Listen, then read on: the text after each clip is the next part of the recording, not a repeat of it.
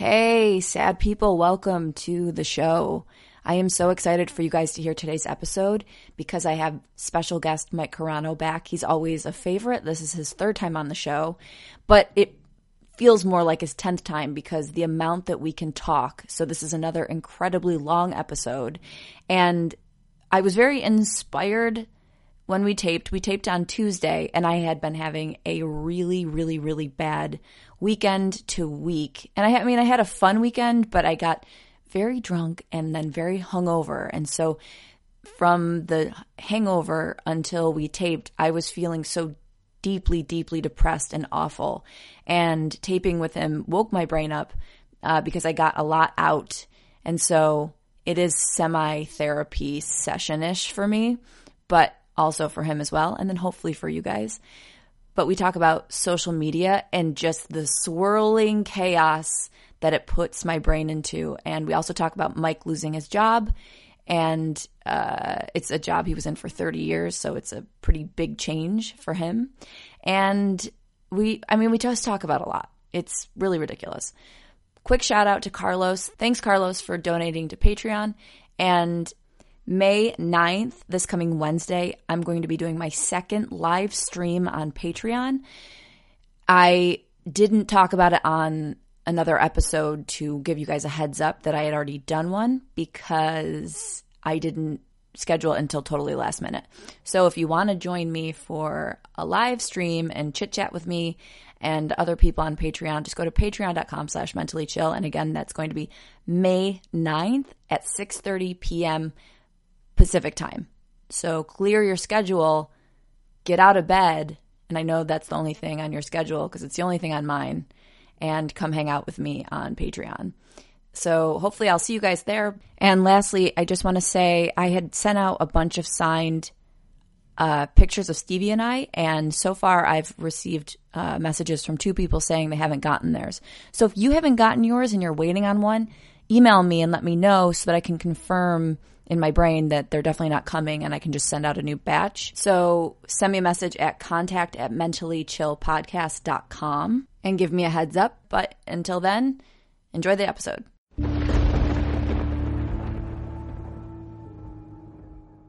Okay. That was a great story. It was a really good story, and I had to hit record right now because I wrote a blog a long time ago. I wrote this on the Patreon page that I used to have a blog called Sweat the Small Stuff, which is just basically minutia and talking about like social etiquette, stuff like that.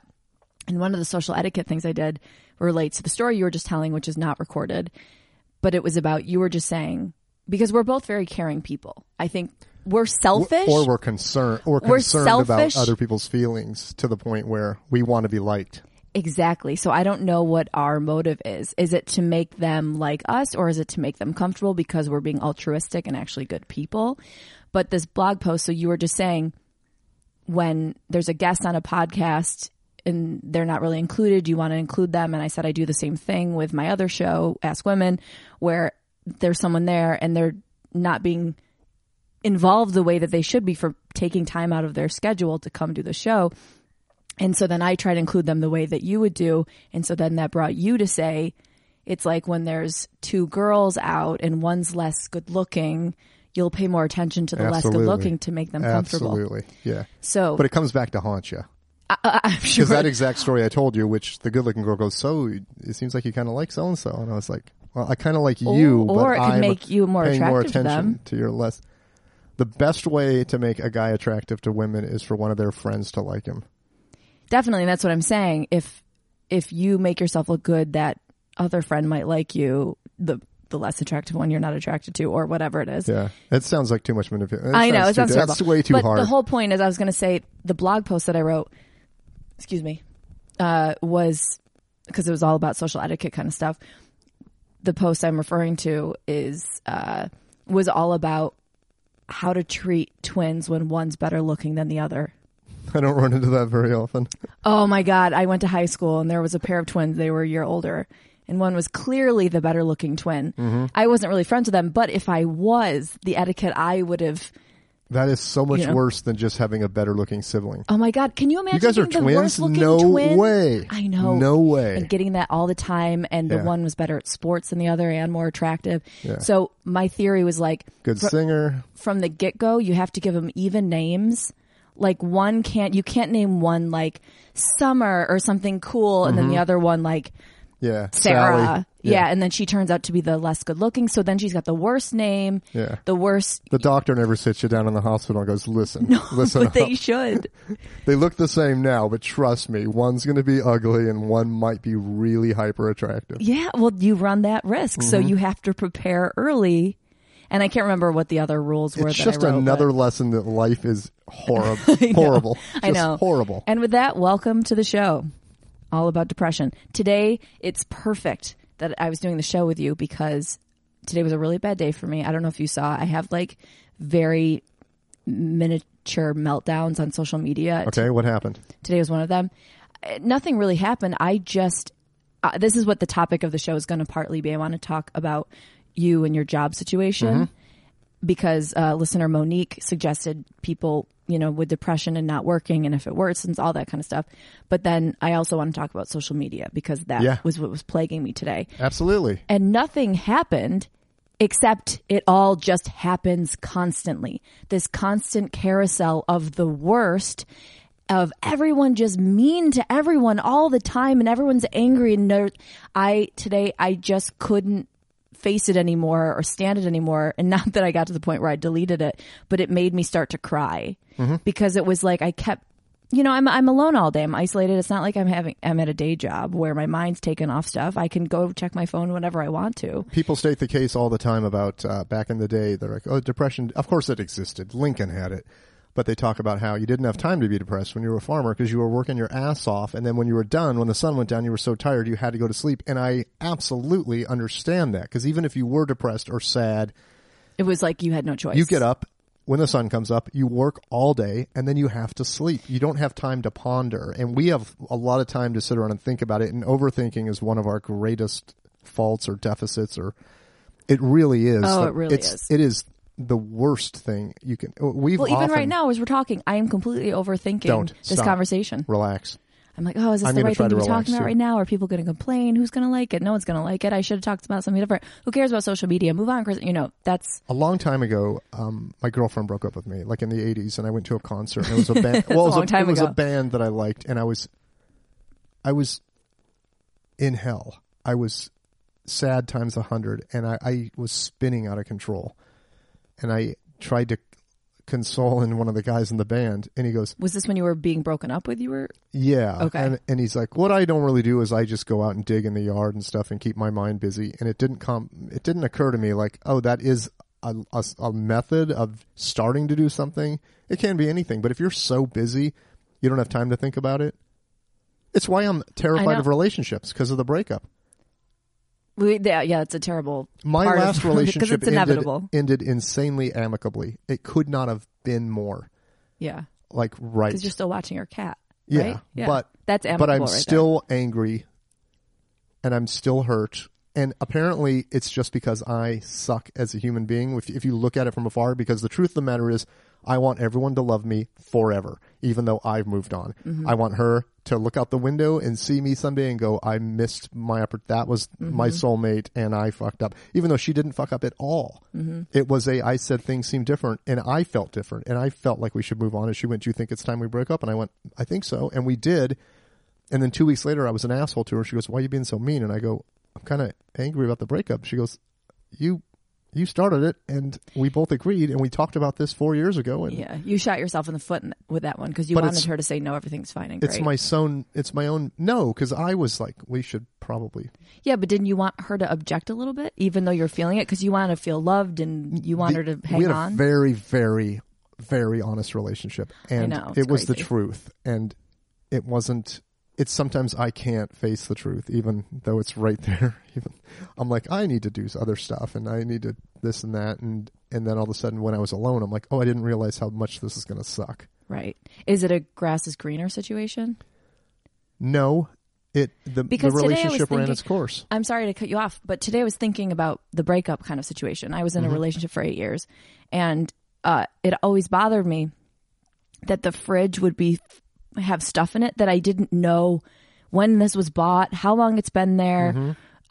Should I buy more of this, or does he, like I would always get frustrated with the fridge situation. But now that I'm single, Just or not nothing single, but butter. I'm in a relationship again, but we don't live together.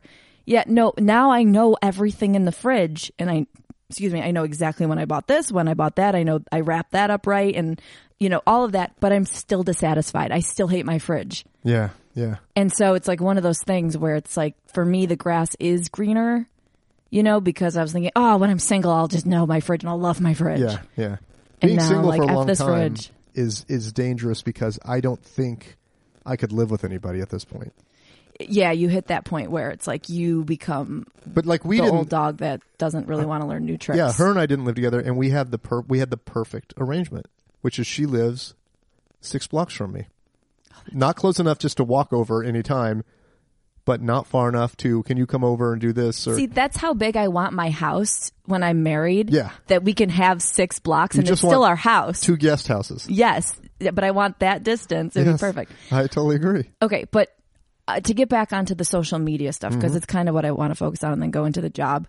I don't know how people do it day in and day out. And like you said, keeping busy is one thing, but these people who are constantly tweeting and constantly posting and constantly having opinions, they must not be keeping busy because they have all this time to be tweeting. So how are they managing their mental state when they're just inundated constantly with others' opinions and judgment, and everyone's just condemning everyone, and the shame circle is insane. It's out of control. I firmly believe that overall it's pretty much all bad being on social media. But is anyone on there actually No. okay? No.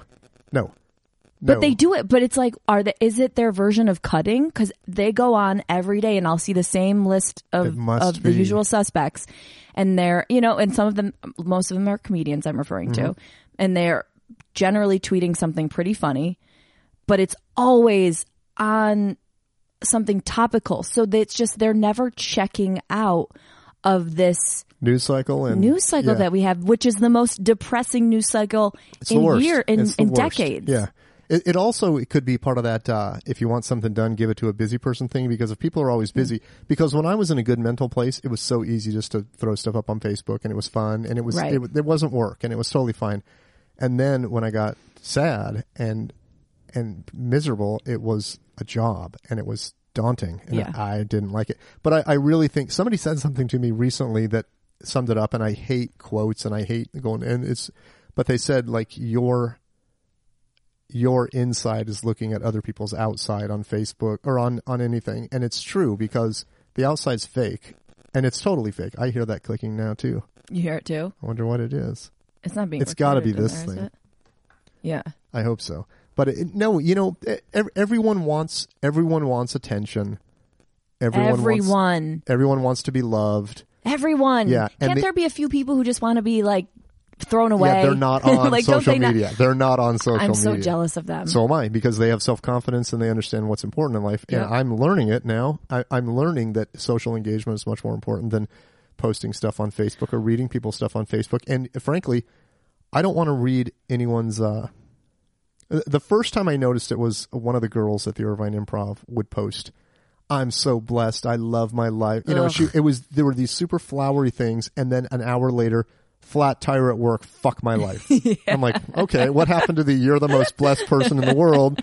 Now fuck your life because you got a flat tire. Right. That's pretty common. People get that. Some of it is so comical. That is so comical, and I can see that for what it is. But now, because there is so much of it constantly, I lose now. Instead of going, "Oh, that's funny about that girl," like the irony, and she's clearly like a satire of herself, like.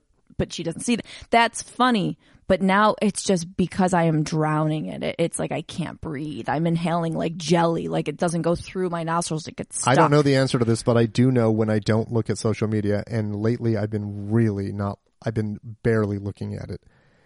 I'm much better off because I can wake up in the morning in an okay, that's wrong. That's a lie. You'll never wake up in an okay state. No, I got to tell you though, I have a pattern now that I got out of a couple of books that I'm actually putting into effect. And I get up every morning Isn't I've that done weird it to for a actually week put and a things half. into practice? Yeah, but it's almost miraculous. Like I get up in the morning and I just write 3 pages of gibberish.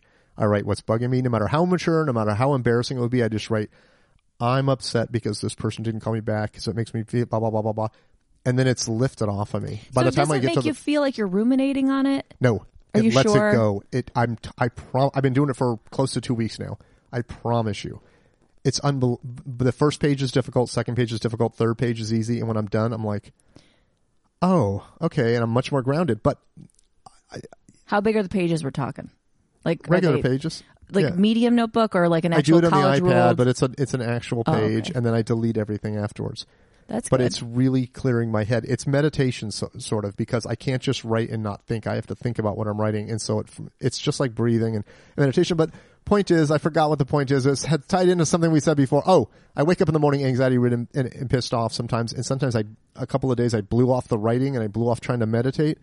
And I wake up wound up for the day, scared, just like, God damn it, I have all this stuff to do. I hope I don't. And every night when I go to bed, if I didn't get a lot done that day, it's miserable. I'm like, I just wasted a day of my life, especially when I have a project due. I'm freaked out that I wasted someone's time and someone's money and I accomplished nothing and didn't even try sometimes. But if I get up and I go Twitter, I do it in this order: Twitter, Facebook, Instagram. Because Twitter, I think, is a sewer. Facebook is just a lie. And Instagram, at least, is kind of light. Oh, for me, it's a toilet. Oh, but to me, it's just like, well, maybe you're following people that are posting political stuff or something. No, it's more I'm following too many people who are Instagram. I don't follow Instagram models, but like too much of that comes into the feed of like, I follow this page that I think I've talked about called Celeb Face, which I am obsessed with, but I need to unfollow because what it does is it overanalyzes the postings of famous, beautiful people, and you'll see the edits that they make. So the woman or the guy or whoever's running this page, they're anonymous, they overlay the original image to the image the celebrity posts. How do they get the original image? Usually it's like, so say for example, an easy go-to is like a Kardashian one. So it'll be posted, say, it'll be posted in like People magazine, and then Kim will take it and then edit it and put it on her Instagram. Okay. So it's photographs that they're not, getting from a photographer directly. I thought you meant there was a way to go into like the like metadata and pull the original image, because that would be God. fantastic. That would be amazing. That's an app idea waiting to happen. Oh my God, that would be so Hey, you want to see amazing. what this picture looked like before? Yeah. You're like, wow. But that's how I start my day, which is Yeah, not good. And Not so good. I need to change whatever I'm doing If because you want me just to call you in the morning and tell you what people are doing that's more fun than you're doing, I'll do that. well, that's what it is, but it's also Kristen, you're pretty, but you should see this girl on Instagram. Holy that's shit. what I wake up to Yeah, every day. that's horrible. But that's my own choice. It's like horrible. my own choice, but it's such a habit that I cannot seem to break. But I also haven't tried as hard. Like I'll say, okay, like at night I've been trying to read before I'm going to bed instead of looking at social media. And what will happen is I'll read for like 2 nights in a row. And then the third night I'm like, fuck this. This is boring. You know what this is reminding me of? A lesson that I'm trying to teach myself right now, and it's very, very, very difficult. And I just talked to a life coach today for an hour and a half about it. It's discipline, because I know what I need to do. I know it. I know I need to exercise. I know I need to meditate. I know I need to do a ton of stuff. And I just don't do it. Tomorrow. I'll start tomorrow. I'll start next week. I'll start on Monday. How about that? It's the beginning of the week. I'll start doing this on Monday. And it's ridiculous because how many times have we both heard, hundreds for me, from sleep people, do not look at screens before you go to bed. I've heard it it a keeps you gajillion awake. times, yeah. And I still go to bed with the iPad. Just blowing out those pupils. Yeah, and I also notice if I watch a movie, it's fine, but I start watching a movie and I'm like, I don't have an hour and a half right now, and I just go to YouTube. Me too. And not only that, I'm not searching for specifics. I'm letting them suggest bullshit to me. Exactly. And I watch it, and I'm like, why am I such a gullible fucking sheep robot idiot? This is the problem. Yeah. This is the problem. I genuinely, in my heart, and I don't want to sound like old man Carano here, but I swear to God, social media is going to come back to haunt us. Because oh my God. We're adults. There are kids that are on it 8 or 10 hours a day, like literally on it 45 minutes of every hour. I can't imagine how much worse it would be growing up with social media, because I'm like, we're bad off as we are and we grew up without it. I can't imagine being a kid and it's like, I'm a 35-year-old woman and I'm going, oh my God, this other 35-year-old woman has nice jeans on and a nice thigh gap. I can't imagine being a 14-year-old, which by the way, if you stand with your legs far enough apart, you'll definitely have a thigh gap at some point. So I just stand with my spread eagle. But okay. But the 14-year-old or an 8-year-old is the thigh gap representative that you're in shape, or is it just?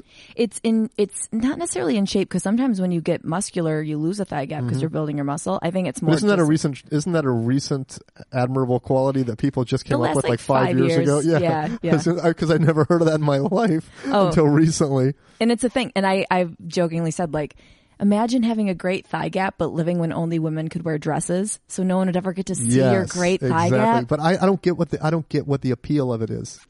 The appeal is, I don't know. It's women on women My standards. vagina's well ventilated. Yours is smothering. I mean, what is it? Well, it must smell better if it's well ventilated. You got that going for you. It's a look. It looks like a model. It's like model-esque. It's a runway thing. Okay. And it's one of those things women put on other women, whereas guys don't give a fuck about it. They don't look twice at it. Nope. Just like jewelry. Exactly. But women, this is what we're, obsessed with other women. But, it's a stupid thing. I want a thigh gap so badly. Okay. And I don't have one. And no matter how skinny I get, I would not have one. It's just not the shape of my legs. Anyway, that's cause. Well, okay, we've established you're clearly a monster. And I have a smelly vagina. It's not well ventilated. I don't think it would be more smelly. No, I'm kidding. I don't think, I've never really, okay, let's not talk about. Anyway. I've never experienced a smelly vagina. That's a good thing. I haven't either. I'm just kidding. Yeah. I don't. Anyway, back to social media. That this is the problem with social media. You go down these rabbit holes and then you end up in a thigh gap conversation. Can I also state for the record that I had a very in-depth number of conversations with my ex-girlfriend about her concern about her vagina. Oh, really? And I kept going, you need to really understand me, and I'm not just disregarding this conversation. I'm not just blowing it off. No one cares. No guy cares. I know. They're very excited as long as that there's it's a a hole. vagina. Right. It's not even that crude. I'm lucky to have access to your vagina. You're in the presence of a vagina. I'm not going, oh man, what is that hideous vagina? Well, also the thing is, they're all pretty. No matter, even if you have the world's greatest vagina, it's still a creepy vagina. Like they're all weird looking, no matter how good it is. Yes, they're so weird appealing. looking. Just like penises, they're both terrible, unattractive things that for some reason we're so drawn to. But it's crazy, right? It is. But it's crazy. It is. I had sex with Emily. Because what about kissing? Because that sounds repulsive. It's repulsive. Yeah, yet it's so sensual and so nice. I know. It's just the grossest. It's like, I'm going to put my finger in your mouth and move it around. You'd be like, fuck you. Oh, but let's make out. All right. I know. You mean the hole you breathe out of and then you put food in and other that you stuff throw comes up out of? Yes. Oh, and you say those shitty words out of? Yeah. We're disgusting. We're so gross. We are disgusting. Everything is disgusting when you think about it, because I'm not a vegetarian, but I became a vegetarian for a few weeks. A few times in my life. I did it for like 4 months recently, but I was sitting at home, and this is 25 years ago, and I had a steak that I ordered. And I was looking at it, and I just started thinking, that is flesh. I know. I can't. And I couldn't eat it, and I had to throw it away. Yeah. And I was so bummed, because even like 20 years ago, it was like $29. And I was like, I just threw that away because I couldn't eat it, because I was knowing it was a pulsating, living thing. So anything. It's horrifying. But that's a good example of overthinking. If you overthink anything, you're fucked. Yeah, that's why ignorance is bliss. Absolutely. We've had this discussion on the other podcast many times about how much happier you'd be if you were super dumb. Mm-hmm. Because that would be happiness. Well, I've always said, and my brother and I think this is who I've talked about it with, we would rather be incredibly mentally damaged in terms of like a mental retardation, whatever the politically correct term is. We'd rather be like, if you're a little dumb, or like on the spectrum, you're a little dumb, or you're fully mentally handicapped, we would rather go full blown. Absolutely. mental handicap, because you don't know. You're not aware. You don't know. Right. Yeah. Absolutely. And I would agree. love some of that lack of awareness. I love that we'd rather go like it's an option. All right, you guys, I'm making, dear Instagram, today's the day I go full blown end of the spectrum. Well, Probably won't be posting because I can't figure out how to do it. If you wanted to slam my head into this wall and get Yeah, me you there think that's faster, going to work? I'd really appreciate it. You're just going to be just as smart and angry. No, I just have a big bruise and then have a headache. I just can't even. I don't even want to think about what the repercussions are going to be for all these kids later on, because it's going to be nothing short of severe depression. Because once you're out in the real world, you realize everything doesn't get a like, and Right. and I'm an adult man. I'm an adult man, and as you're saying this, though, for people listening, I'm looking at you sitting in front of your wall of toys. That's right. That's And right. I have a picture. I snuck one when you went to the bathroom. So he's an adult man in front of a wall of toys, and it's the best. Yeah. This is all to fill some void in my soul. Yeah, I can see that. It's like there's something really charming and lovely about this, but also sad. Yeah, of course. And this isn't even this. Like, this is the opening to some sort of movie with you as the... Kristen, it is an character. opening to some sort of movie I know. actually coming up. And Oh, yeah, your so I documentary. need to talk to you about not posting that picture. Oh, too. okay. Well, I promise. Okay. But, well, this is a second project, actually. Oh. Can you say what it is? Yeah, I'll tell you. Do you want to hear the story? Like, I'll try to Real make short, because I want to make sure that I make you feel like shit about whatever your story is. So real short. I'm just kidding. Yes, no, tell the story, and then I want to talk about your job. Okay, well, let's just talk about the job. We'll tell the story, like, tell a partial story. Well, it leads into it. Okay. I worked at the Improv for 30 years. I was miserable. Yeah. And an opportunity came up for me to make a film, and I pitched it, and I got the money to make it. That's amazing. But the guy is holding me accountable. Ugh. So the now, worst. today is day, it's the second month, and I've done very little. Mm-hmm. And I started spiraling out of control. And he flew out here to watch the footage I did a couple weeks ago. And he is a very smart business person. He's got a lot of money. Mm-hmm. And he went, "You're spinning out of control, and I can hear it in your voice, and I can see it in your face." And he goes, "You got to fucking get your act together, because you're not going to be able to make this movie unless you like really focus and stuff." And he goes, "What's on your mind?" I go, "I'm just sad all the time, and I'm just freaking out." And frankly, the honest to God truth is, I have some serious self-esteem problems, and I'm dealing with all this shit at once, and it's enlightening and it's kind of wonderful, but it's daunting as fuck. Yeah. So I'm making this movie about death. I did 4 interviews. They went mediocre, and I didn't really try, and I overbought stuff. I just confused, I just cluttered my life up more than this shit. Yeah. So Paul, the guy who's paying for the movie, goes, "What I want you to do is..." I'm sorry, you can just say you're being literal with your interviews. Like, it's about death, so I'm just like letting these interviews die. Yeah, too bad that's probably not going to sell. But so here's part of my mental problem, and I suspect you would do this as well. No offense. I agree, whatever it is, I know, because we're very similar. I was miserable in my old job. Miserable because I didn't like the upper management. Like, just miserable. Who likes any upper management? I know, but I literally took "fuck the man." Yeah. Like, seriously. I Like, know you it did. wasn't like in my head. It was like I would say "fuck you" to people. And I don't know how I ever kept that job, but I kept it for 30 years. And then when I left, I didn't expect severe depression to set in, because I realized that was my entire identity. Right. That was my total social life. And Right. now I'm just a single guy living in the valley. And That's how I would look at things, because I think it's weird. I see the world not as black and white, but when it comes to my reality, it's very black and white. Either I am a loser Yeah. or I'm not. but it's not. Right, The exactly. truth of the matter is it's not. And our perception is not the truth, for sure. Back to the long story. I'm trying to get to the point as quickly as possible. I was struggling You with can drag it out. I It's was okay. struggling with this movie, and I should have had a lot of stuff done, because I have every single day free to work on it, and I just spin out of control. So the first 2 people I talked to were Bobcat Goldthwait and Judd Apatow, and they're both good friends of mine. They also happen to be successful directors, and they were so positive and so gung-ho with whatever help you need, I'll do this, blah, blah, blah, blah, blah, that spun me out of control. I'm like, can't live up to that. Mm-hmm. And I can't get into the details of this, but I called a very high up person at Netflix to get some technical details on submissions. And she heard the pitch, and she goes, "Why don't you come in tomorrow and I'll give you money?" And that put me into bed for a week. Yeah, Could not get out of bed. yeah. I'm like, there's no way in hell I can live up to that. And I realized other people who are struggling trying to make things and stuff realize I got handed a fucking a gift, a miracle. and I couldn't take it, and I couldn't deal with it. Granted, I still have that door open, so I have a little sense of positivity, but it fucked my head up. And then Bobcat said it needs to look cinematic, so I went out and spent $6,000 on cinema lenses that I don't know how to operate. I got in way over my head with buying cameras and shit when I already had what I needed, and I just bought so much shit, and that fucked me up, and I got depressed thinking about all that money. And then Paul came out here, and he goes, the beginning of your problem are your money issues. And once you settle that, you're going to have a sense of pride, and you're going to have a weight lifted off your shoulders that's going to free you up. And I really believe it. And I've read 2 books so far that he made me read. And I'm pretty sure he's thrilled with paying me to make a movie, and I'm just reading books.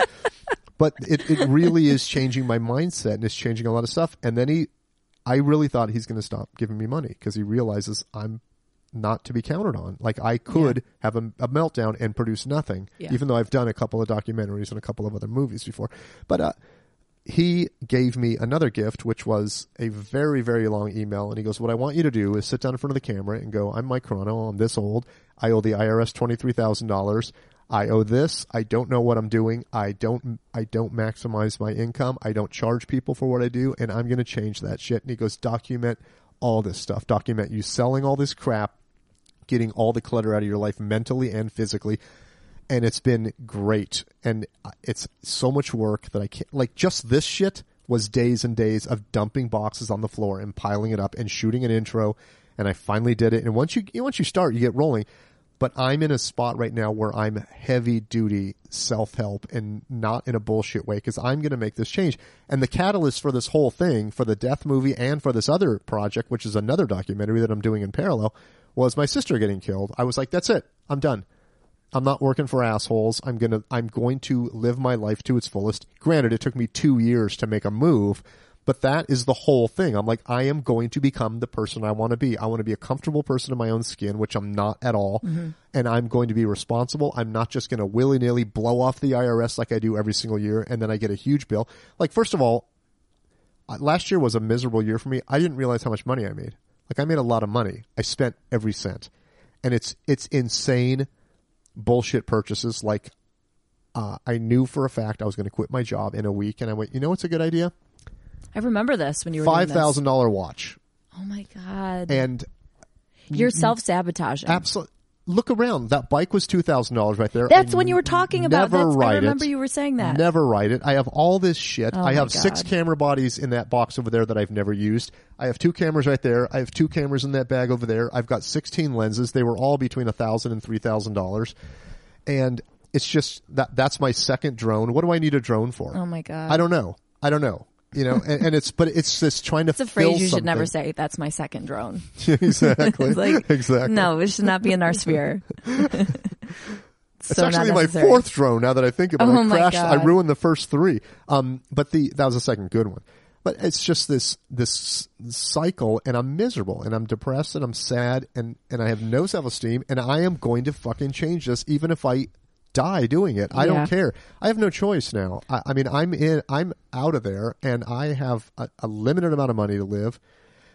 I like to use you as a mirror for me, because we are so similar in so many ways. We need to talk more than just on the podcast, because some of this stuff is actually working. Granted, I have 2 or 3 days that suck. But do you feel like, so for me, I did the same thing. So this Saturday, I did a little show at the Improv, just storytelling. I did really, really well. I tried to make it. I couldn't. Oh, you did? I got back into town at 7 okay. and I had to take a shower, and I was like, I'm not going to make it over there. Well, it's weird when people come anyway. But I did have some friends came. But I did really well. But then I had this crash, because it was like, okay, I did really good doing that storytelling stuff. Now what? Yeah. Now what? Yeah. And so then I got really, really, really drunk after the show, because I was emotional because I didn't win, which is so stupid. It doesn't matter. But I felt like it was the second time I did the show, second time I came in second place, and it's like I saw you the first time, yeah. I just want someone to like recognize that like I did a decent job. Yeah. Like I just want that for whatever reason. I need it, but it didn't happen. There was recognition, and you got invited back. Definitely. But it's just like nothing really. Today I decided, and if anyone steals this, I'm coming for you. But when I write a book, the title is going to be called "Winning is for Losers."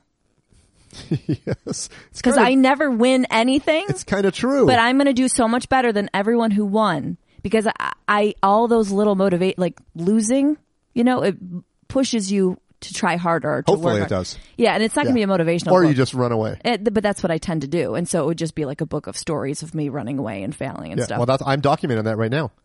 Well, yeah, and that's why we're so... I'm documenting. I'm going through the whole thing. Like I'm doing this liquidation of all this shit, and I'm trying to do it in a fun way. And I'm gonna shoot all that stuff. I'm gonna shoot putting it on eBay. I'm gonna shoot giving it to podcast listeners. I'm gonna shoot selling it to people I know, and hopefully I'll get something there. I'm gonna go to the cult, like the cult we lived in when we were kids, and I'm gonna talk about that aspect of it, which I'm sure had a huge impact on my life. You know. I thought you were saying you were going to sell this stuff to the cult. No. When we were little kids, my that's mom, really weird. My mom took her 4 little kids and just made us move into a cult. I We lived know. in one room for 2 years, It's and that's not insane. even close to the worst thing she ever did. Which you guys can hear Mike talk about on the 2 past episodes that you've been on. I don't know the numbers, but one was like 10 episodes ago. So I think it was like episode 42 maybe you were on talking about it. And then like episode 30 or something, you were talking about it as well. Okay, but The cult stuff, just for people to reference. I thought of you when I started this project. Actually, I thought of a couple of people, and you, for sure, I thought of you because I was like, the stuff I'm trying to do, I'm trying to do it with the utmost sincerity from the inside out, instead of just going, "Oh, I'm thinking positive." But I genuinely believe there's a mindset to people that accomplish things and that are content, and it's not our mindset. I was going to say it's not what we are. Yeah. We come by nature, and so it makes it so difficult for us because I think we have all the pieces. Yep. And I totally agree. it just doesn't. We can't seem to lift above whatever that is. But it's also this. It's like my accountant told me this when I was complaining to her about something while we were going over my taxes, and I was so shaken up about the amount of money I owed that I couldn't even. I couldn't think. Of course. And she goes, "Listen, I'm going to cut you off right now." She goes, "All of your sentences start with I'm working on this and it's pretty good and blah, blah, blah. But what if this happens? But what if this happens?" And she's exactly right. I watch that pattern happen. Mm-hmm. I get an idea. I'm going to go shoot this thing in a cemetery. I got an idea and I go, but what if security stops me? But what if there's clouds in the sky and I need a blue sky for this other scene? And you overthink it to the point where it paralyzes you. And that's me completely every day of my life. And that's the word. It's paralyzed. Mm-hmm. It's totally frozen. And then I just go, you know what I'm going to do? I'm just going to go to a movie and sit there and think about it. Me too. And I completely check out. And then it's 5:00 in the afternoon and it's like, well, it's too late to start now. It's not too late.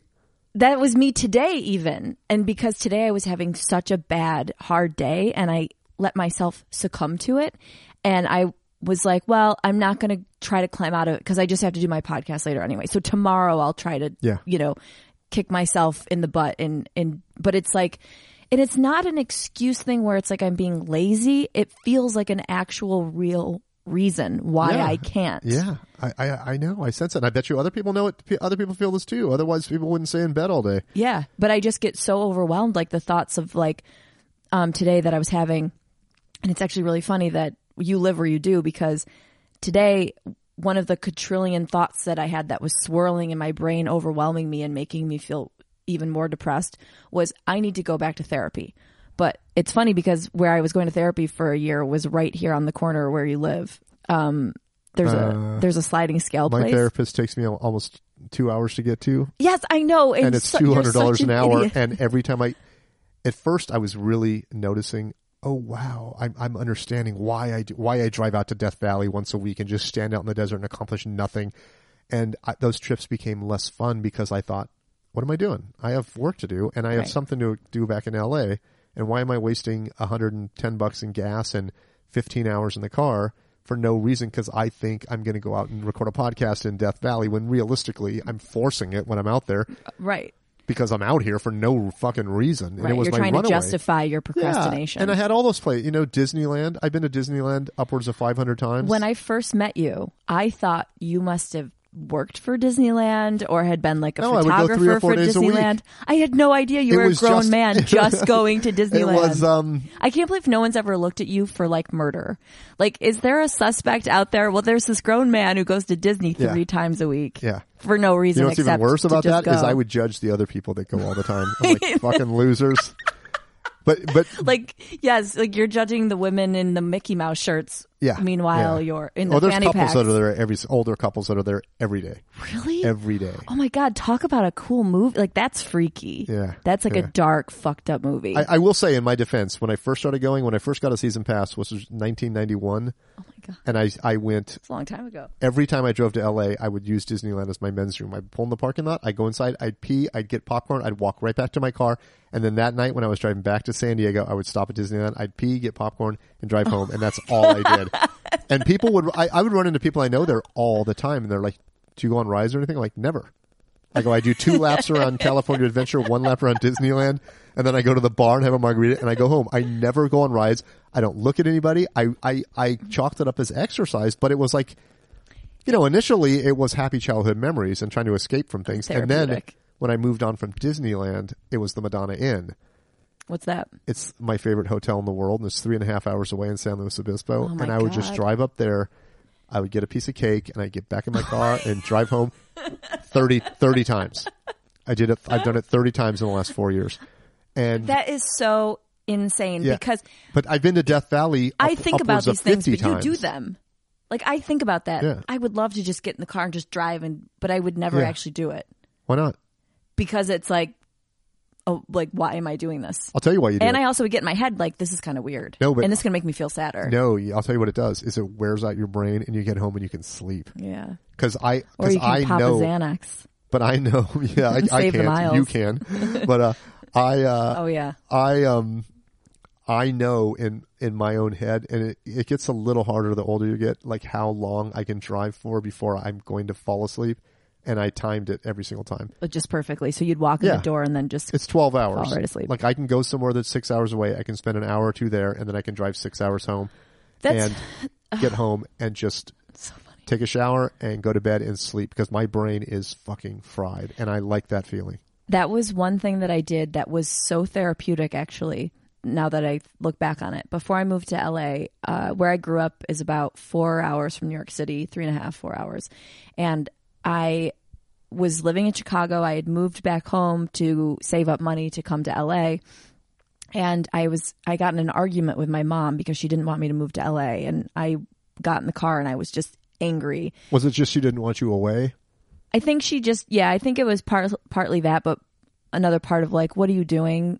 Like, what are you even going to do there? Don't go so far from the family if you don't even really know like what you're doing exactly. Cause I wanted to do stand up, but I could do that in New York. She wanted me to go to New York. It was closer.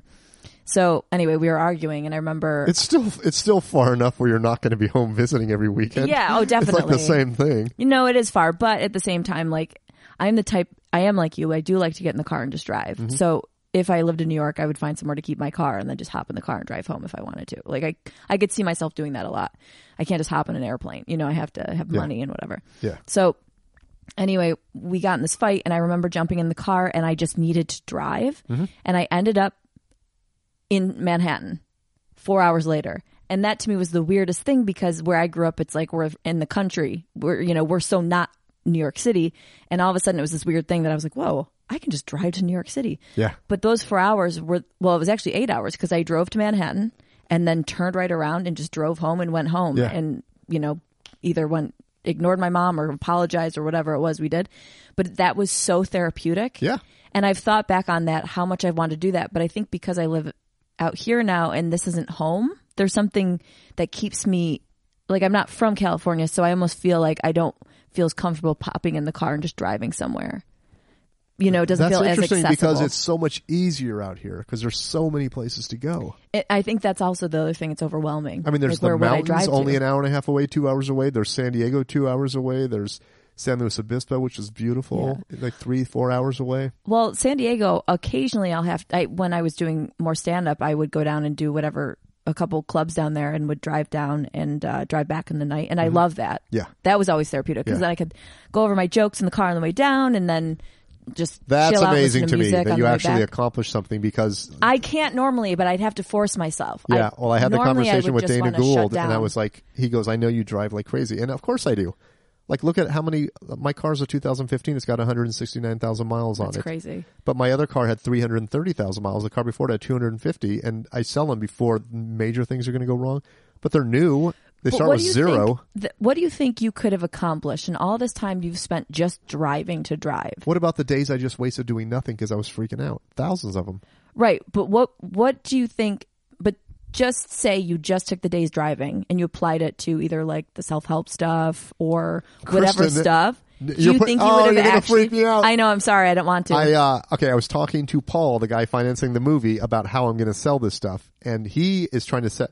You know, I don't charge people for most work, not all.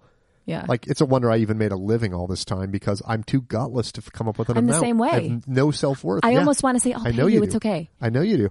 I know you and I are so similar. Mm-hmm. But he is like, this is ending now. He goes, you're going to start making what you're worth, and you're going to start charging people, and you're going to maximize your income, and it's going to bring you a sense of pride and all this stuff. And he goes, tell me how you're going to sell this stuff. And I go, well, I'm giving this stuff away. He goes, no. Yeah. No. Not. And I go, but I don't want to bother boxing it up. And he's like, you know, ask your podcast listeners. They love this stuff. Have people pick it up, but you're getting money for it. And one of the things I offered, and I'm sticking to this one. I already made the video. I'm putting it up tonight. But I'm selling those Simpsons bowling balls over there for not a lot of money. And I said, I will hand deliver them to you for $50. And Paul goes, absolutely, you're not hand delivering things for $50. Right. And he goes, for $150 maybe. But he goes, what are you talking about? He goes, what if you have to drive 4 hours? That's 8 hours in the car. This is how much you're making, $5 an hour or whatever to deliver something and gas. And he goes, that is stupid thinking. And he goes, that is not a person that's responsible and is financially, you know. Well, But the point is, yeah, I was like, I've done that a million. What were we talking about? There was a total tie into this. I got distracted. I said, what would you do with the time if you? Oh yeah. He goes, you can take that 4 hours and work on the movie. And then I immediately went, oh fuck, does he think I'm working on it all the time? I know. Does he not know? But that's how normal people would do it, though. 3 hours not in the us. morning that I'm freaking out, and then I schedule something, and then I work on it, and after that I have to take a nap because I'm so tired. You have no idea. Okay, so I'm the same way. If I have something, I stress out so hard about it that I will nap. So today I had this thing. So for people listening, they may know I do this or may not. So with my other podcast, it's a dating podcast. So now I'm giving dating advice and people are paying me to give this dating advice. Okay. And I feel like so fucked up about it because I'm like you. I want to go like, you know, I want to say like, no, you don't. I'm just telling you, this is common sense. Why you don't have to pay me for this? But Marnie, my co-host, she's like, no, you have become like a pro in this. You've spent 4 or 5 years learning and talking about it, and it's okay if people want to pay you for this advice. I want to try it, but I'm so scared. You'd be bad. No, I don't want you to do it because I want you to stay pure. I'm too scared. Yeah, you're like pure. But I want to try it just because just for fun. And out of just sheer loneliness to see if I could have some human contact. Yeah. But that sounded so sad, and I meant that to sort of sound funny, and Bumble. it sure didn't. But I used to do Bumble out of loneliness. If I was feeling really down and low, I would just start swiping, and then it became a really negative experience because it was like I was just looking for someone to fulfill this side of me for 20 minutes until I could feel good about myself again. Fulfill, you mean just verbally on the site? Or did you meet these people in person? I would go on dates, yeah. Okay. Were there good ones? There were good ones. There were terrible ones. Like terrible in what way? Like the person's personality. I was terrible. They were terrible. Okay. Like both ways. Like actually at the Improv, one of the stories that I told, which you can hear on Storyworthy, the podcast, but one of the stories was about how I went on a date, but I was so convinced in my mind because I was just so lonely and so sad, and like this guy seemed kind of like a good match, and I was so nervous. And so I drank in the car in the Uber on the way there, and I put alcohol in a water bottle and just chugged it. So by the time I got to the bar where I was meeting him, I was wasted. Like I could barely stand up when I first got there. It was about 40. We made it 45 minutes maybe until like he was essentially, I think, saying, "Okay, this girl's like, I've got to get her home or get her out of here." I threw up on myself in the Uber, and then I couldn't get any further and threw up all over. I mean, I threw up on myself in the Uber, then threw up on myself outside of the Uber, and I was just covered in vomit. And so he wasn't trying to hit on me, but I went in his, and I told the story on this podcast actually with Stevie. But I ended up in a shower, like drunk and showering off vomit in some guy's shower. We didn't hook up or anything. It wasn't like that. I just had to I was a mess and he didn't know what to do with me. So there were bad moments on my end and then on the dude's end as well. But was such a low point for me, like that date and that moment. I had to really do like self-reflection, step away and stop, because I was going on a lot of dates, and it was a way to just kind of cure this loneliness. But it wasn't cure, it was to subdue it for a couple hours, you know. But it seems like it may have done that. It was a good time. No. Well, because anyway, what I'm saying is like this is like a rabbit hole I did not mean to go down, because I want to talk more about your job. But anytime I get invited to a party or breakfast or coffee, I dread it. And the minute I get there, I'm so glad I went. And then when I leave, I'm like, that was time well spent, no matter what. Yes, but those are with people maybe that you know or like. Of course. These are strangers from the internet. So, but sometimes I have a nice conversation with a stranger. Yeah, no, there like, definitely. Oh, that was cool. That was nice. Yeah, but then you're not thinking about the element of rejection, because you. I think about that all the time. Yeah, I know you do, but in this sense, you're not. So, like, you may this have. This came up many times in the last week, and it was an issue with not just the last girlfriend, but the girlfriend before her. And I was talking about it with my therapist. It came up. She asked me about this. And then it came up today with the life rejection? coach I was interviewing. No, about sex. She goes, do you ever initiate sex? I went, never. I go, never. Yeah, you're not the kind of guy. But my ex-girlfriend was like, how come you never apologize initiate sex? And I go, because I'm ready for sex anytime. And I go, it's up to you. And she goes, yeah, but it would be nice if you just tried to initiate. And I go, then what? Then... Yeah, but you're way too neurotic of a person. It almost would be weird. I don't want to put it more in your head, but it would be weird if you initiated sex, because that's not your personality. But it would be good if you did, because I think you have to do more empowering things for yourself. And I said a while ago when we were taping just now, but like earlier, you're a mirror. I like to use you as a mirror for myself, because we're so similar. And I can see, though, maybe why people will get frustrated with me when I'm either too self-deprecating or too depressed, because I look at you and you are super funny, you're super talented, you're very creative, you've got everything that you've got this guy you have two people giving you lots of money to make movies. And so if I was in your brain, I'd be thinking the exact same way, but because I'm outside of your brain, I can see it from a different perspective. And it makes me want to go slap to your face. I know. Let's go back to the negative thing, though, because I have talked to people, and it's not you, but I've talked to people that have the same attitude I have that I didn't know very well, and I was like, that is really unattractive. I know. I'm like, I got to knock this shit off. Mm-hmm. It's much easier when someone goes, how you doing? Good. How are you doing? I know. There's something very attractive and appealing about it, and you want to be near that. And but at the same time, I do find, you're like that kind of sarcasm and pessimism is kind of funny sometimes, but if if I meet somebody, and this is normally like an AA thing where I meet somebody, how you doing? Oh, I don't know, my job. And I'm like, I gotta go buy running shoes and run away as fast as possible. I don't even like to run. I'm running away from you. Bye. See you later. Yeah. Don't need this. Yeah. But it's bizarre, man. Well, I think it also depends on the delivery, because you have a funny delivery of your neuroses and your depression.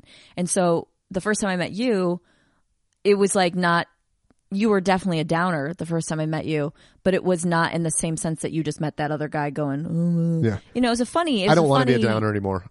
Right. I don't want to be Mr. Cheery, but I don't want to be a downer, because you know what? Yeah. Frankly, I have enjoyed times in my life a lot, and I get a lot more done when I'm in a good mindset, and I think you as well. Same. Like, people will say, actually, when I left therapy from here a while ago now, I went to the Starbucks on Ventura near Ralph's, and what's his name was there? Is that a celebrity? Yeah, a comic. I have his picture on my. Is it David? No, the smoking and the old school and smoking. Oh my God. Oh, Dice. Yes, thank you. Oh my God. My brain. I'm like, I was going way back smoking. I'm like, you mean a guy sitting with Carson with a cigarette in his hand? Yeah. No. Sorry. To me, that's old. He's old. Can I say how weird it is when I watch old videos of people smoking on TV? Because I was watching Waylon Jennings on David Letterman in the 80s, probably. I don't know who that is. He's a legendary country singer. Okay. Legendary guy. And he is just smoking a cigarette while he's talking. And you're like, isn't that crazy? What are you doing? You couldn't wait like 5 minutes? No, it's crazy. Yeah. Well, now I saw something that like on the street in New York, smoking and walking might be illegal now, which is crazy. But anyway, Andrew Dice Clay was there, and this was when I was leaving therapy, and he was like, I got out of the car. I was feeling really bad. I had a really bad day at therapy and was crying. And all of a sudden was like, oh, there's Andrew Dice Clay. And not that it snapped me out of it a little bit, but I was like, I don't know. I'll say not hi. Something you hear all often. Yeah. There's Andrew Dice Clay. Oh my God, Charles Fleischer. I feel much better. Right. Oh man. Right. But I didn't want to be an annoying fan being like, hi, you know, and it's not like I'm a huge fan of his. I just like, oh, it's Andrew Dice Clay. And so I just walked by and I was like, hey, Dice, or something like that. And he was super rude and awful to me. And I had already been having a bad day. And I understand why he is. It's annoying. You're a celebrity. And so I went into the Starbucks and I started crying. I was standing there in line just crying. And then when I came out, I was like, there was no way I'm passing back by him because he was sitting at a table outside. I was like, that was too humiliating. I can't walk back by. But my car was parked essentially right in front of his table. So I had to still kind of be in front of him anyway. I hate this feeling in my stomach. Oh, and I was just like, this is fucking humiliating. And so I kind of put my tail between my legs and I just got in my car. And all of a sudden I heard a knock, knock, knock at the window. And I looked over and he had knocked on my window. And he didn't know when he knocked on my window and I was wearing a hat. So I always wear a hat when I go to therapy because it's like I'm depressed and, just whatever. You don't want the negative feelings escaping through the top of your head. Yeah. I need to save these for therapy. Right. Lock them in. So, I look over at him. I've got just tears just streaming down my face. And he went like, holy shit. And he's like, I'm sorry about, oh my God, I'm sorry. What did I do? He's like, I'm so sorry. And he said, I'm sorry I was so rude. And I was like, it's okay. I just had a really bad day. And he was like, oh, honey, come on. Let's talk about it. Come out of the car. And so he was so nice. So I went and sat with him. And so I told him I do stand-up comedy. I'm struggling and I don't really. And so he was like, honey, you got to use your depression on stage and use that, to empower you. But to go back to what you were saying, when I feel depressed, I don't feel creative. Yeah, I don't feel funny. Of course. I feel like my brain is actually turned off. And so some people will say, like he was saying, and other people will say, I use the depression for the creativity, but I can't. I only am creative when I'm happy. And so it's so far and few between that I'm happy that these creative spurts take me so long to get into because I have to build up this happiness. I can't do it when I'm depressed. Even though that might be what fuels me in the long run. I totally relate to that. However, I think there's a flip side to it. And I really, really think you need to try to combat the depression with writing and stuff. And then something will come out of it. And part of it is also being more personal in your comedy. I know. I've had this discussion with many comics, and I had it with a good friend of mine within the last year. And he's like, what do you think I need to do? And I go, you need to stop writing jokes and tell stories. You need to talk about... That's funny you'd say that. Yeah. No, but it's true. No, but I was just thinking that because when I was in high school, I didn't have friends. I was not part of a circle. I had like one close friend, and then everyone else just kind of like either was mean to me or fine to me, and I would kind of flow in and out of these groups. And like in a good way, I would go at lunchtime and tell stories to this one group of girls. It was like story time with Kristen, and I'd go over and I'd tell them stories and make them laugh. And so they always were excited for me to come over. Yeah. They weren't my good girlfriends, but they were a clique, and I kind of would show up and tell them stories and then disappear, which is the way I prefer it. They're I don't like being part clown of woman, come over here. Yeah. Come entertain us. And I'd do it for a bag of ranch Doritos. That was my that's pay. Not too shabby. I know. That is not too shabby. I know. So that's what I was good at. And then when I started doing stand-up, I didn't tell any stories because I didn't feel like they were interesting enough for the audience. Also, your influences are like Seinfeld and stuff, and he's like a joke crafter. But I think nowadays, I think people have, granted, we just talked about the internet and how it's fucking us up with this bullshit, but I think it's also cleared out a lot of bullshit where people want the truth and they want stories, and I think people want you to get up there and be personal. Right. And they want to relate. And because all of the comics I like watching, granted, my favorite comics when I was younger weren't necessarily like this, but they were still more personal. And the people I like watching now, the people that I find riveting, like Bill Burr and those guys, those are stories. They're jokes in stories, and they're funny stories, but they're not just like one-liners and stuff. I think that's done. Yeah, and so I was just thinking that recently because I do well on these storytelling shows, and I'm like, I should probably get back to more storytelling because that's what I started out doing in high school, and that's what made people want to listen. You could truly make that Andrew Dice Clay story hilarious, right? Like for the stage, right? I don't know how. I'm like, yeah. No, but I mean, talk about of all the people that made me feel better. Right. You know, It was little like- Miss Muffet sat on a tuffet. Go fuck yourself, bitch. You know, I mean, Right. you know, I mean, there's so much to that. Mm-hmm. There's just so much to, I mean, and people relate to us stuff, and it's just like the podcasts and stuff. Like people, I'm struggling with being of service because I kind of understand that for me to be content in life, I need to be doing something for somebody else. And I think that's one of the biggest things, period. And we had this discussion in depth at the Improv recently. Me and Dr. you? Drew and I and Paul, the person financing the film, we did a show. Okay. And I picked the topic and I booked it, and it was about money, and I don't care about money and I don't want to talk about money, but I know nothing about money, and I'm very irresponsible when it comes to money and clearly stupid when it comes to money. I'm looking at it. But we talked about in detail, like how it doesn't bring you happiness, how it just brings more clutter. Because I asked him point blank, trying to be funny, I go, how do you drive around and not just go, I could buy that, I could buy that? And he goes, I know. But he goes, it's all noise. He goes, it's all noise. Yeah. It's all just stuff. And he came in here and he went, every single thing in here is going in a landfill. And I was like, not this watch. But how do guys that are rich, this is a question I have for rich people, which I don't understand, and I'm not trying to judge anyone who doesn't do this if they're rich, but if I was rich, I would be the nicest I would just throw money at people. No, you can't. Guys hanging out at home, no, but not people I know. Just if a guy was a nice stranger on the street and just had a nice twinkle in his eye, I'd be like, here's Well, 10 grand. I'll tell you this. Here's 50 grand. I give money to homeless people. I gave money to almost But I'm not every even homeless saying people. homeless. I'm just saying nice middle class people that can't catch a break. I'll tell you why. I would give away so much money. I don't know this to 100%. This isn't the perfect example, but what came from that show we did and the 3.5 hour conversation I had with Paul, which was very unsettling, was it does nothing. It does no good for people when they get stuff for nothing. I know it does no good. I know it doesn't. Just like the lottery winners.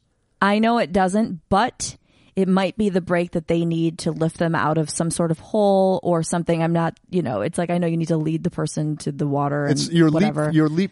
You know how people say, again, here comes a fucking quote, but it's not the destination, it's the journey.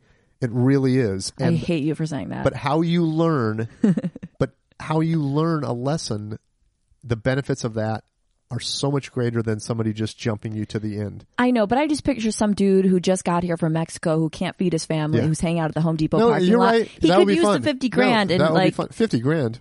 I 500 you can give him. 50. Jesus Christ. No, I'm talking really You're buying rich. this guy. I'm really rich. Yeah. Really, really rich. I told you I was going to have a house 6 blocks long. Yes. I have an Yes. extra 50 Yes. grand. Yeah. But I just, I'm not trying to say I'm the best person in the world, so I'm not. But if I had a lot of money, I do see myself, because now that I'm not like doing Uber and I'm not struggling as much financially anymore. I mean, I'm not rich by any means. I'm just being able to pay my rent and a pair of sneakers, like every now and then or something. But I'm now, the way I have been tipping, I said to throw that in there, and I bought a bar. bullshit self. No, it was. I can pay my rent and a pair of sneakers. Oh, really? Well, because I can finally afford a toothbrush and a comb. I don't use one thing for both. Okay, no, I will say this. I've had black Chucks for probably 10 years living in LA. This is all I've worn for sneakers, except the ones I have for the gym, which are just like whatever shit sneakers I have for the gym. But I have wanted another color of Chucks so badly. And when I've met Stevie and we were starting to do when Stevie and I were talking about doing the podcast, she had white Chucks. And I told her, I was like, oh, I want white Chucks so badly. And she's like, oh, just get some. And I didn't say this to her, but I couldn't. Yeah. But I was like, but I can't afford white Chucks. I have to have only one pair of Chucks. Yeah. So the reason I just said sneakers every now and then is because finally. God, a whole new world is going to open up to you when you actually try on comfortable shoes. I know, these are the worst. But yesterday, it was a momentous occasion for me because I bought red Chucks online and they're being shipped to me, and it was a big moment because it's been 10 years Nice. That's good. that I haven't been able to get a second color of Chucks. Okay. And yesterday I splurged and I spent the $55 and I got myself That's great. another pair of Chucks. Congratulations. Thank you. So anyway, that's what I'm saying is now that I'm in that position where I could get a second color, I've been tipping. My tipping goes out of control. Like I don't have the money to just throw tips, but now because I feel this guilt of like, well, I'm not starving. I can buy myself groceries. How dare I not tip 40% or 50%? I know. Who the fuck am I to not do that? I overtipped so much based on poor timing. Like What do at you mean? Starbucks, if they don't Oh. see me put money in, I put another $1 I in. When know. they turn around, I'm like, I know. motherfucker. I know. I do that The all the person time. turned their back intentionally. They knew I was going to Yeah, do it. because they know they're going to Yeah. bring in the more tips. Well, that's a Seinfeld episode with George when he goes to the pizza place and he tries to tip. He's getting calzones for work and he goes to tip. Then the guy doesn't see him, so he reaches back in the jar to re-tip it, but he looks like And he he's sees him. stealing. And then he's not allowed back at the pizzeria for the calzones. Anyway. Yeah, it's this is sort of in line with what you were saying about the money issue. Is I would give homeless people money all the time because I'd look at them and go, this person cannot get a job. Like Right. there's no one's going to hire this crazy person. Of course I'll give him $5. And I did it all the time. Yeah. And then I noticed in the times I'm out with Dr. Drew, and people will approach us. Dr. Drew will go, "What do you want?" I just want to tell you that no. What do you want? Wow, I just really? and he's like, "Tell me what you want. We've got to go. $5. I'm not going to give you $5." And he goes, "What do you need?" And the guy's like, "I need some food." And Dr. Drew goes, "I'll find a place that'll give you food." No, I just want $5. Nope. And he pulls out his phone. He goes, "I will find a place within walking distance that will give Oh you my food." God. Wow. He's a hard ass. But he knows where they can get help for everything. And people have argued with me about this. There's not a place everywhere. And Dr. Drew's like, there is a place that people can go if they're starving. They have nowhere to sleep. There is a place. And he goes, so just he's like, not one for handouts. but just like when he said it doesn't help him. And Paul told me the same thing. He goes, you're not helping. Well, to be honest with you, I really don't give too much to the homeless. I'll give every now and then, but my tolerance isn't as high as it is for a guy who's like, But I give him driving a $5 if they cab. let me punch him. Listen, I've got a lot If of you punch aggression, me, and I I'll don't give you want people that $5. are going to fight back. you know what? If I woke up every morning and walked to wherever there was someone homeless and paid them to punch me in the face every morning, I'm telling you, I would be so much better off because I would wake up. It would just wake me up in like this weird, I don't know what I'm talking about. I was hoping you would respond like, better than that. okay, But no, someone to just slap me out of my, I know like, what you feel like. if someone would just slap me out of my morning rut that I get into every day that lasts for like 6 or 7 hours and ruins my day. You know what the worst thing about this depression to face is whenever there's like a national tragedy or something, you're like, oh, Yikes. no, but it takes you out of your depression. I know. Yeah. It's like, oh shit. Yeah. Oh, let me hear more about the shooting, and then But you're we like, just go right back to what Of we know. It's course. like our homeostasis. Like Yeah. 2 days later or yeah, what, I say, 45 yeah, I don't minutes even know later. what that word means. I I'm know. like agreeing with you. Yes, I don't know if I used it right, but like at the natural point that we would stay at, you know, like it's a lot of work, and we are apprehensive to do the work because we don't believe it for one, and because I don't believe we're it, also yeah. afraid. What if we're happy someday?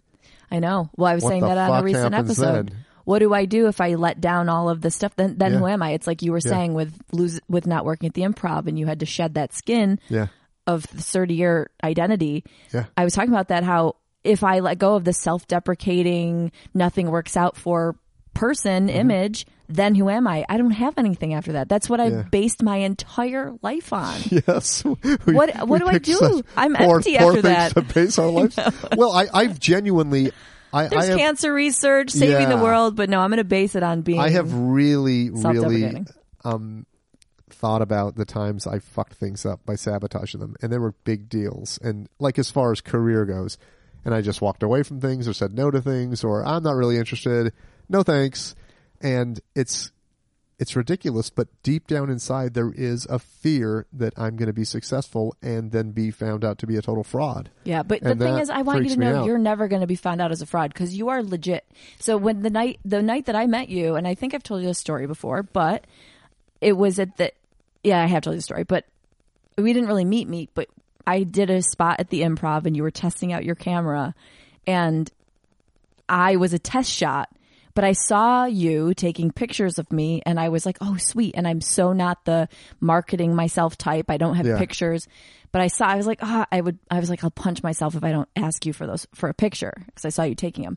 So I was so intimidated because I thought you were this like cool, way too cool for school photographer that like all the comics know and you're like the dude and like the cool guy. And so I remember being like, hey, because you were leaving. My ex-girlfriend, she goes, I was so scared to talk to you because everyone seemed to like you. We met on a movie, and she goes, everyone knew you, and all the actors knew you, and the director knew you, and they were all Yeah, and there excited was that you were this there, and you were mysteriousness just about talking you. to everybody. And she goes, you just went around and talked to every single person? And I go, I didn't know those people. I go, I just met them. Yeah, so that's the thing. Like, from the outside. What a bullshit artist I am. But I know, you see that. But you're really not, because you are the real deal. You are all of these things. Thank you. You just don't see yourself that way. I don't see myself that way. I see myself as a very honest person, but not honest enough, because what I'm doing with this new project. Honest with the wrong things. No, I'm honest about, like, I will discuss, like, jealousy openly. Like, if I feel like my feelings are, like, on my podcast, I will just go and I'm angry about this and I'm jealous about that. But I don't say it like that. I talk about a situation and it comes out that I'm truly just insecure or something. But like the stuff I'm dealing with now, which is actually going, I'm this old and I'm this much in debt to the IRS and I don't know how I'm going to pay it. That scares the shit out of me. Yeah. Like admitting, well, you know what? I don't even know if this ties in, but it sort of does. I had to do a Skype with Paul yesterday, a Skype interview with him to have him yell at me. But no, this is part of this other project where he's telling me, this is what I see wrong with you. And he goes, I noticed you put some pictures on the wall. And he goes, that's good, because that's self-help. That's my therapist told me you need to not just live in a place with blank white walls. Yeah, and your I go, environment says a lot about your state of mind. But it's temporary. I go, this place is temporary. Everything is temporary. The house I owned in Orange County was completely empty for years. Nothing. And, you know, my friends and I would discuss what to do with the living room. I'm like, I'm never going in it. So why should I do something? And then we finally decided I'm going to bring a shitload of dirt in there and put like hundreds of pink flamingos in there. Oh my God. And just light it. And then my friend goes, why don't you build a fighting ring with with benches around it and never acknowledge it if anyone comes over? And I started doing that. And then I ended up doing the Star Trek stuff. I don't know. You have Star Trek stuff in there? Uh-huh. I've never seen. So you still own this house? No. Okay. No. But it was this, I don't feel like I deserve anything, and it runs in the family because my dad has owned the same building for 40 years, and it looks like he just moved in. It doesn't really look like he just moved in, but it's not a place that's warm, and every time I go to my friends' houses that are super warm and inviting, I'm like, why can't I do this? It's because they believe that they deserve that space and that nicety for themselves, and you need to oh, yes. Okay. I've seen. Oh my God. That's amazing. It's all here. There's the chair and there's the console over there and stuff, but it's all just piled. Oh, it's so good. But that's what I ended up doing and, you know, making it the bridge of the Enterprise. Oh my God. That's so good. But it's like Paul was like, oh, I see you put some stuff up. I'm like, yeah, I'm trying to like make it comfortable because I just wanted a box. Well, it will change your frame of mind. Like this weekend after I got really drunk and stupidly, because it was like I was trying to numb myself out, I had clothes. And I don't live like this. I don't live cluttery, but when I get into a bad frame of mind, it starts. Yes. And I had clothes all over my room, and my room is so small to begin with that I just couldn't move in it. And so I've had a really hard, so today's Tuesday, but Sunday, Monday, and all day today, I had left those clothes, and that reflected my state of mind. And then finally, before I was coming here, I was like, I need to fix this because I can't start tomorrow like Absolutely. this. It's amazing. I swear to God, it's a big move. It's amazing. It's like I have friends that are girls that are depressed. And every time I look at their car, I'm like, you know what would make you feel not depressed right now is if you got all that fucking garbage out of your car. Now, granted, I'm not, look at where I live. Like, I mean, there's just cameras. But this isn't like, this is stuff, your work stuff, and you're like a mad scientist type. Well, right now also I'm dumping boxes out, so there's shit everywhere, but it's always just tons of stuff, but I dust it, and I'm always like, I don't want... You're clean. You can tell it's clean. But but I, like my friends that are girls, and I can just tell what their life is like because they just have like 20 McDonald's cups in their cars and all this stuff. And if you just went to the car wash and cleaned that shit out and vacuumed it, super simple. How do you feel when you do laundry? I feel fucking like that was a good day. And all I did was laundry. I know. Well, that's why whenever you start your day, you have to make your bed. I hear that all the time, and I still don't do it. I don't do it. I can't function if I don't make my bed, and if I don't make my bed, I need someone to explain that to me because I see those postings online from Navy SEALs says I get up at 4:30 every day and make my bed. Yeah, if I don't make my bed, that means I'm going through a very bad depressive state. Yeah, and this is so funny that this is coming up. Yeah, but if I make my bed and I'm feeling depressed, but if I make my bed, of course it doesn't cure my depression, but I will feel like I'm in a slightly different state of mind. This came up in therapy last Tuesday because I finally just got a little hostile with her. I go, I go, you need to tell me what to do right now Yeah. to start taking steps to fix this low self-worth thing. I go, you need to tell me. It can't be like you're doing it by coming here. I go, I need you to tell me what to do. That's she goes, my beef with therapy. I want like but them to she give you goes, steps. she goes, the first meeting I told you what to do. She goes, the first meeting I said, do something nice for yourself. Buy something nice. Clean your room. Clean this. She goes, go buy some shoes that you like that make you feel Red a sense Chucks. of pride. Yeah, no, but I mean, it's for me, it's not buying stuff anymore. But I mean, but I still, I buy stuff, but I buy. But it is hang stuff on your wall. But I buy shitty T-shirts and shitty, and I don't, and I do it with But it's those basic things that like we take for granted that people who are functioning and not struggling with depression. I mean, you can struggle with depression and have all, your house all nice and everything to an extent. Yeah. But though when you, I was talking more about self-esteem, like feeling like I'm worth something. well, that's true too. And it's not bullshit like this watch, which makes me feel like a fraud. Yeah. You shouldn't have that watch. No. Not because you don't deserve it, but because it doesn't fit your personality. Because you're like the 8th person that's told me that. Really? Yeah. I mean, like douchebags buy expensive watches. You're not a douchebag. I know. But I mean, it's a very nice watch. You have it. You might as well wear it now. But don't do it again. I'm going to sell it. Are you going to sell it? Yeah. How much could you sell that for? Not much. Yeah. I keep mean, it. like $3,000. Well, then sell it. Yeah, no, I'm selling it. Okay, so I'm selling everything. Before we get into segment type of things, okay, I want to go back to what I originally, and I know whenever I do a show with you, I know this is going to happen where I'm not going to get to where I want to go. Okay. But we'll get there eventually. It's just we take a lot of loop-de-loops to get there. I want to come back around to the job stuff real quick before we get into segments. When I got here, you said you're going through this major life change because of this momentous type of thing that happened, which is changing your life from 30 years of what you've known to something totally different. What have you been doing? Because you told me when I walked in that you've been doing all these things, but what have you been doing? Because I noticed your haircut. You mean personally? To like recover from this, to go through this identity change. When I quit the improv, I had 3 days of just pure bliss and excitement, and it lasted. I would wake up excited. I'm like, I can't wait to start this new job. I can't wait to start this movie.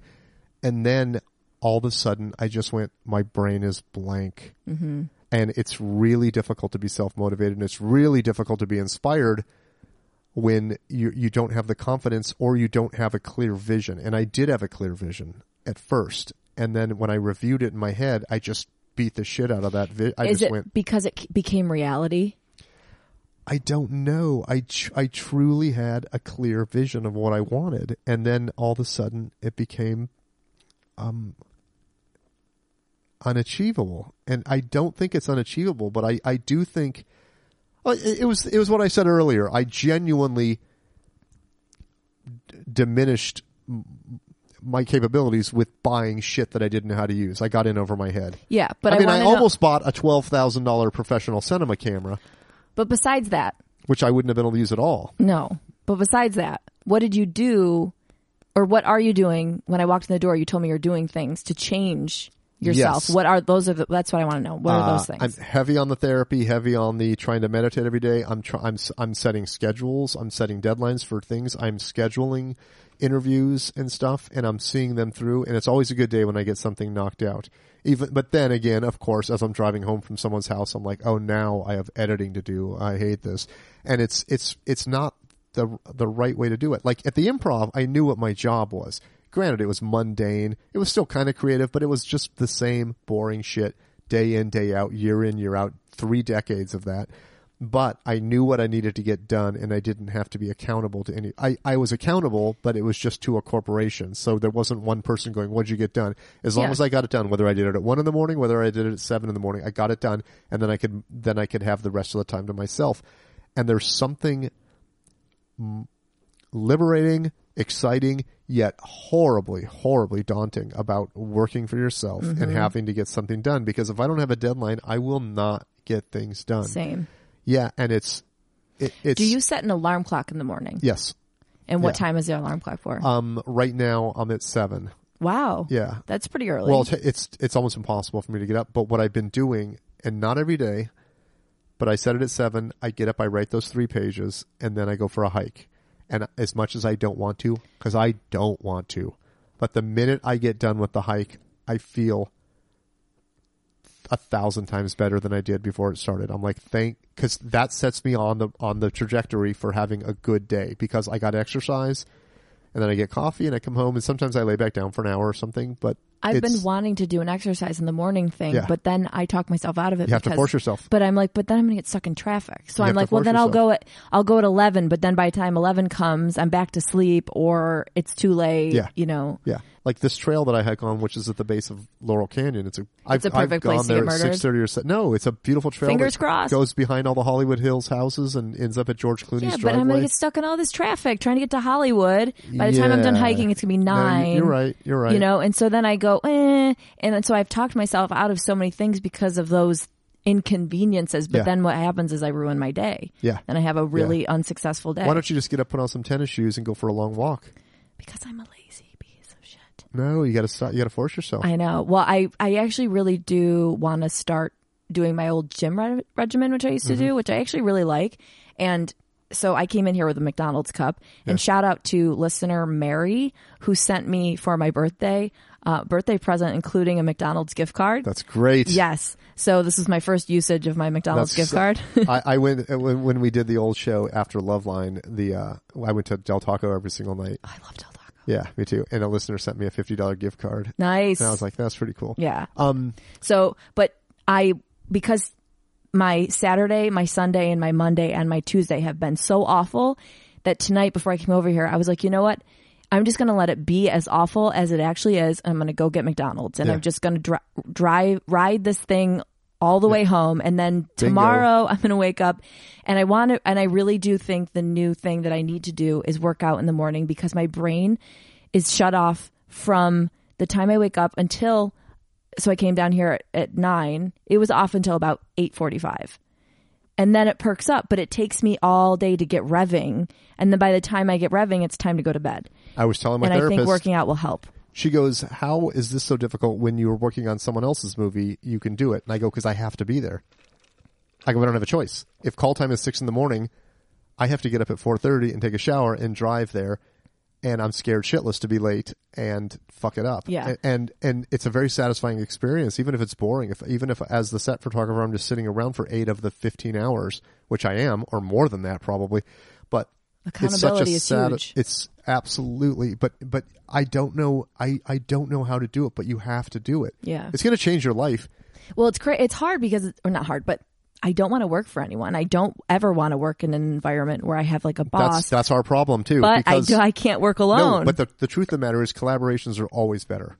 I know. And I still don't know that, because I've had many people, including my friend from Netflix, that said, you cannot do this all yourself. If you're going to interview somebody, you need to bring a camera person with you. Then you don't have to deal with it. Instead of me stressing out. And believe, I fucked up every interview somehow. Well, I was going to say, with all this money they're giving you, you should be able to all hire. This money. I don't know. They're giving you some money, so you should be able to maybe hire someone to like work aside, maybe someone that is more motivated to just keep you on track. Who could I should, like but, co-producer. But it's a control thing for me. Yeah. I want to have control, but clearly I cannot handle the control, because the first 2 interviews I did, I was so stressed out about setting up the cameras, I forgot to turn one of the mics on, and then I forgot to focus one of the cameras on like the 3rd interview. I know how stressful that must be, because normally I'm setting up my podcast set up before we tape, and I get sweaty and anxious, and then I have to check this on the recording Zoom thing, and so I can't imagine if you're doing a filmed recording and you're setting that all up and running the whole thing. It's outside of my capabilities. Like I want to be in control of it, but I'm not the best cameraman.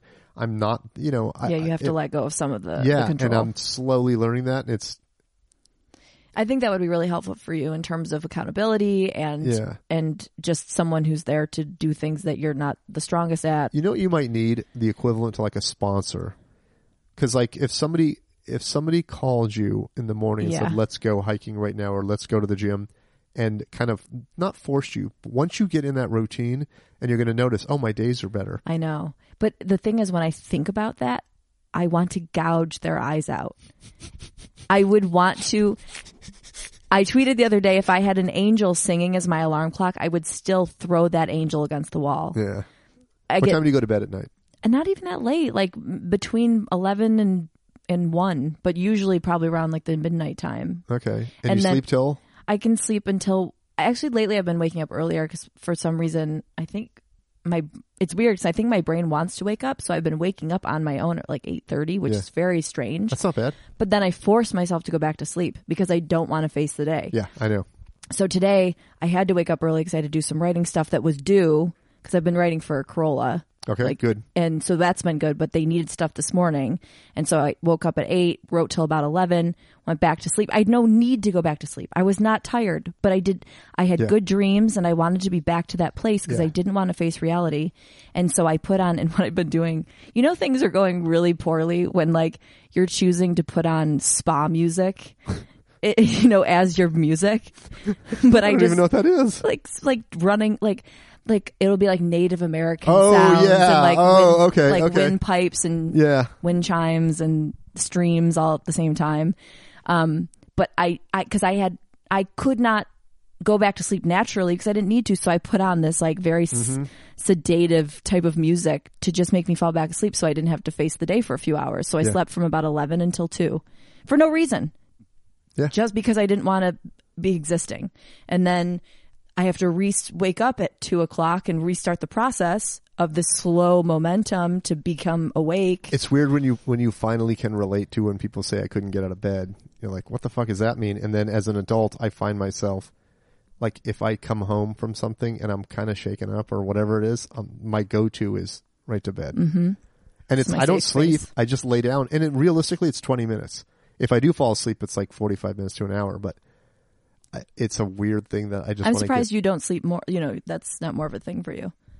I don't really sleep that much. Yeah. Well, no, I guess I'm not surprised because your brain does tick a lot. I just know that, like, for me, I can shut it off.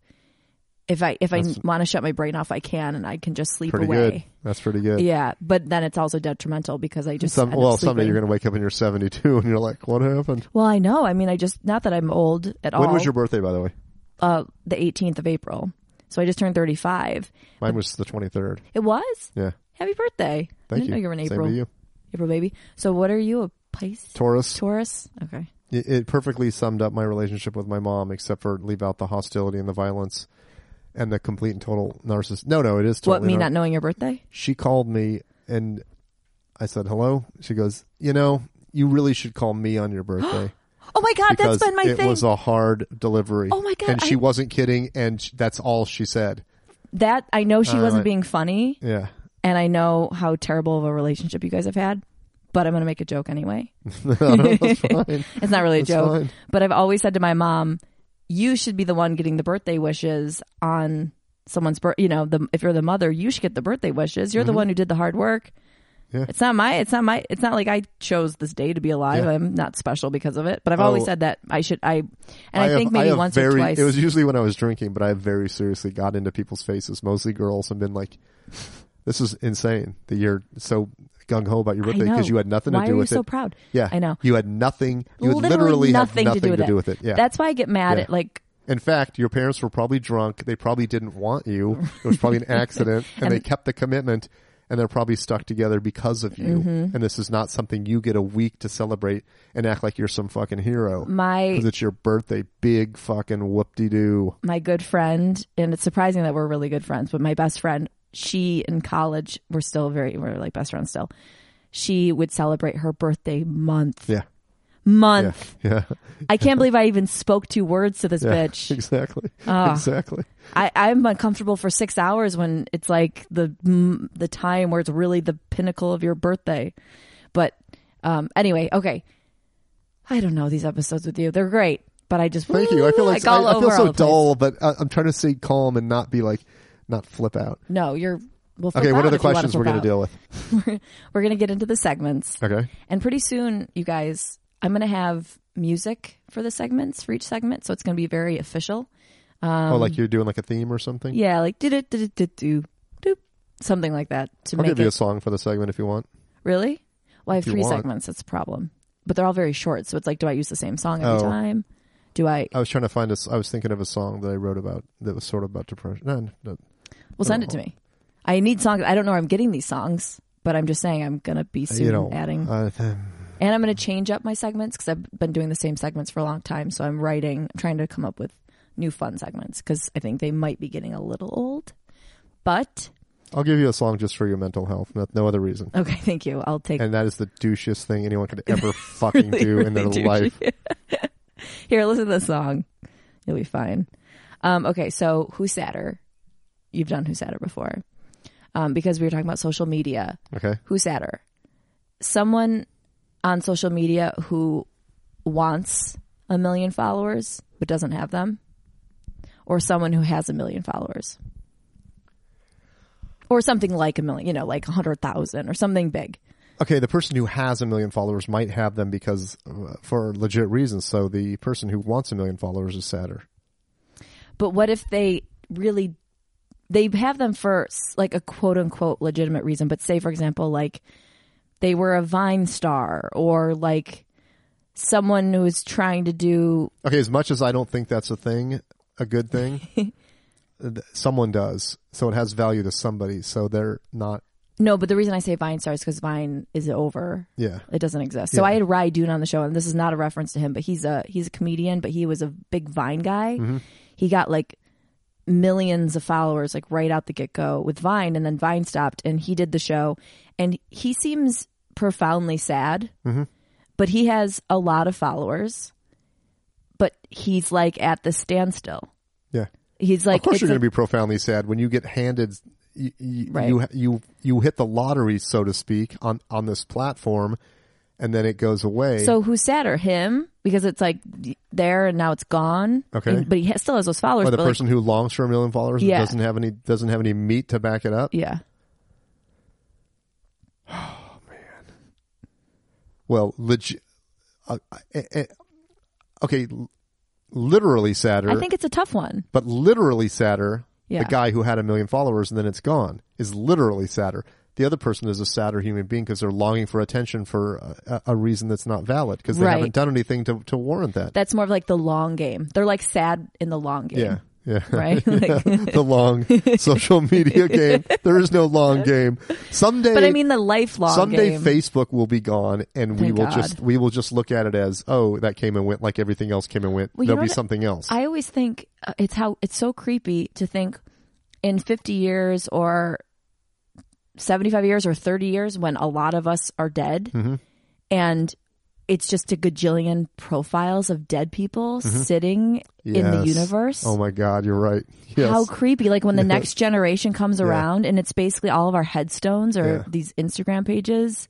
You know what are they going to do with those? Nothing, because it doesn't They're gonna exist. Sit there. It's cyber. It doesn't matter. It's not taking up space. It's just numbers. Exactly. So imagine in like 200 years, the amount of these like dead profiles just out there, because they don't shut them down. No. I mean, with Facebook, you can turn them into like the like a in memoriam account or something like that. Like the Family Now has power or something like that. You can get it shifted, but I mean, it's still there.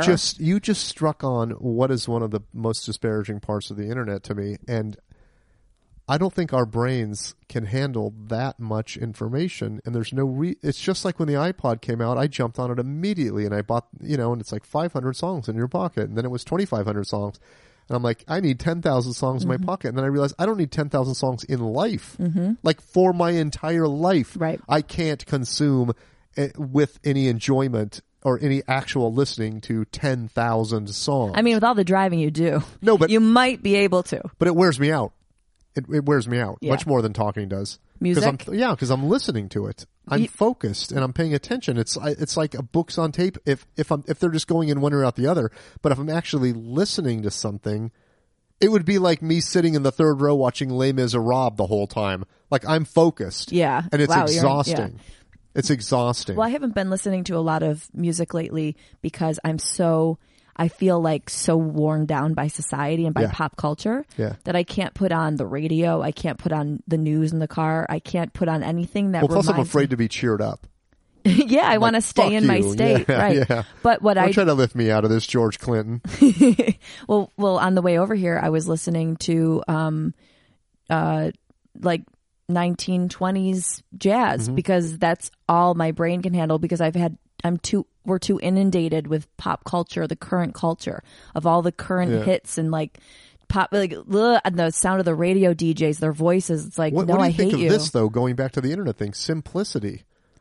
Like how lovely. how much better would life be if it were simple? Lovely. It would be so much better.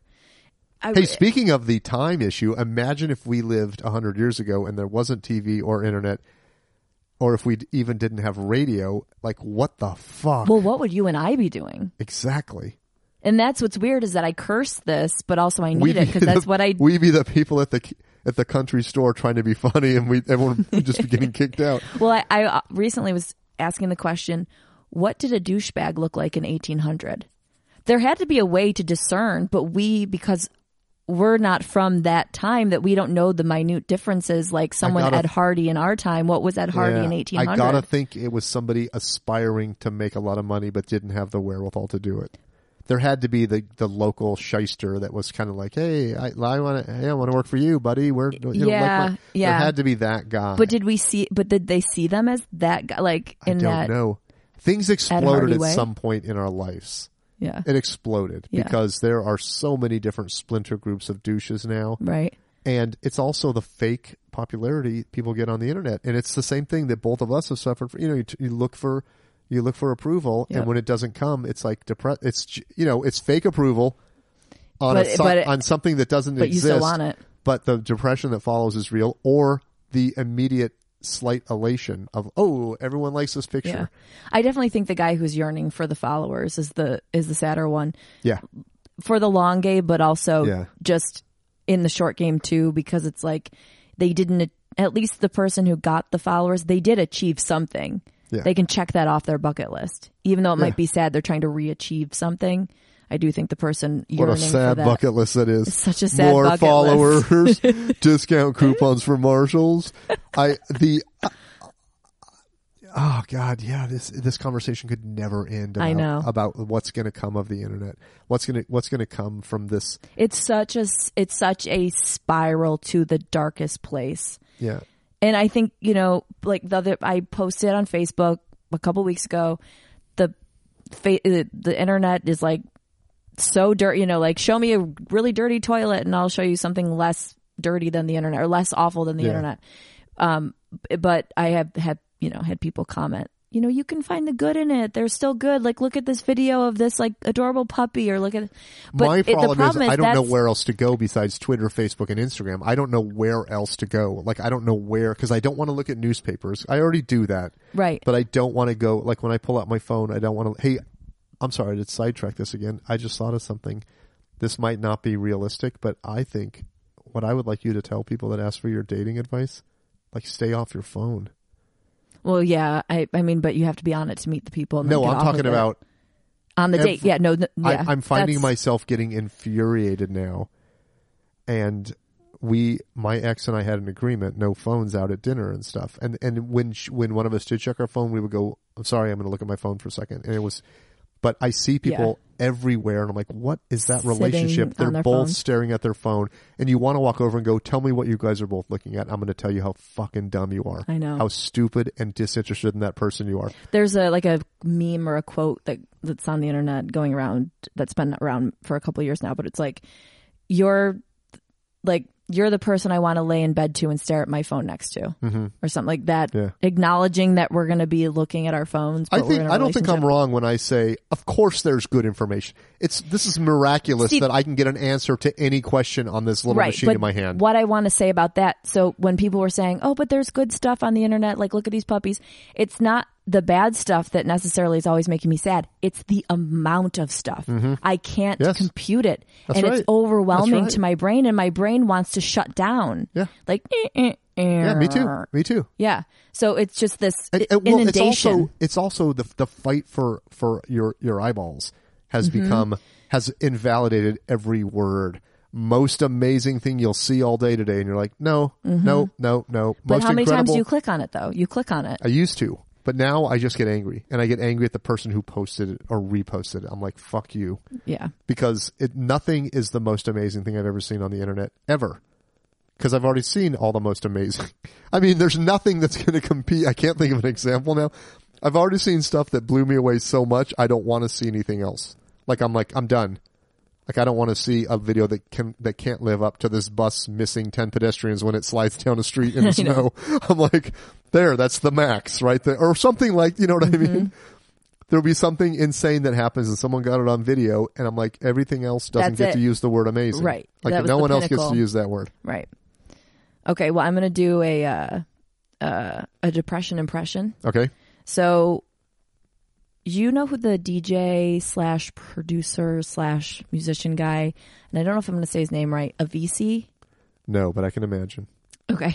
Well, he committed suicide recently. Okay. He's only 28 years old. And I'm not really privy into this like music world, but I did know him, and I knew him from one song that I love so much, and it's Okay. called Addicted to You. And it's a really good song. It's got like a little bit of a dance quality to it, but there's a lot of soul in it, the way the girl sings it. So he produced it. So he Okay. produces a lot of music that's cool in the young kid circles. And that's the only song I knew, but I loved that song. And so I looked him up. Like this was like a year ago or so when I found that song, and I looked him up because I love that song, but I didn't find another song of his that hit me the way that one did. Yeah. So I didn't go beyond that. He, But did he commit suicide after you looked him up or before? after, Okay. just recently, like last week.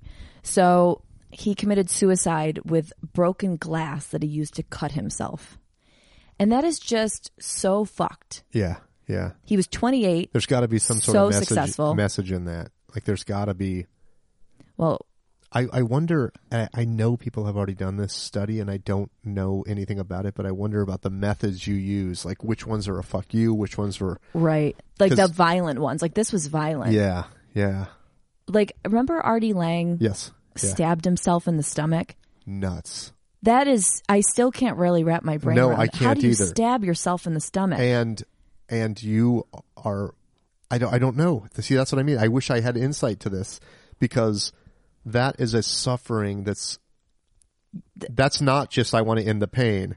Do you think he was on? Because he had really Yeah, bad. I think he was on right. drugs. So he was high in order to do that. Though, I is what don't I'm getting know. at. I don't know. I mean, I wouldn't feel comfortable asking him, but I mean, somebody has asked him that, or somebody knows. Yeah. Artie, he's very loved by people. He's not a bad guy, but he's got. I feel like he's got a real soul.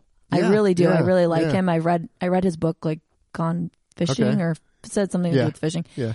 And I loved his I really like him as a person, and he's one of the people that just makes me extra sad that he's that sad that he would do Yeah. that. But I do think his is more drug induced rather than like just a depression induced. Like if he didn't get into drugs, I don't think he would have ever. Well, just by looking harmed at himself. him, you would probably say yes, he's got depression.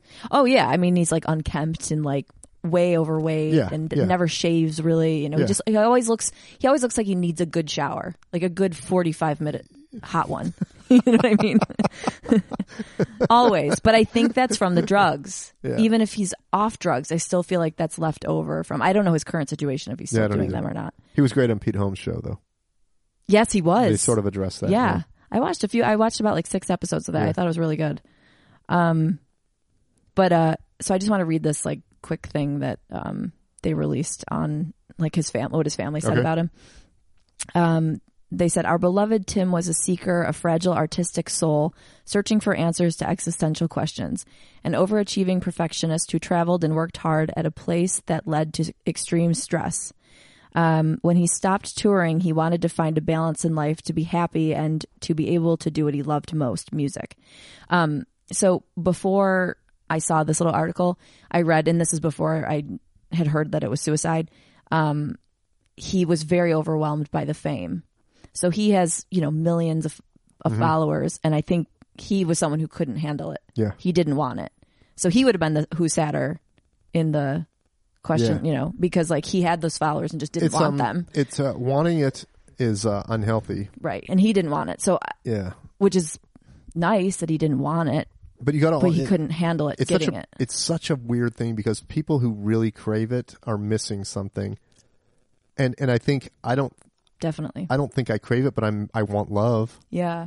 Well, when I go home and visit like my family who's they have Facebook pages, but they're not social media people.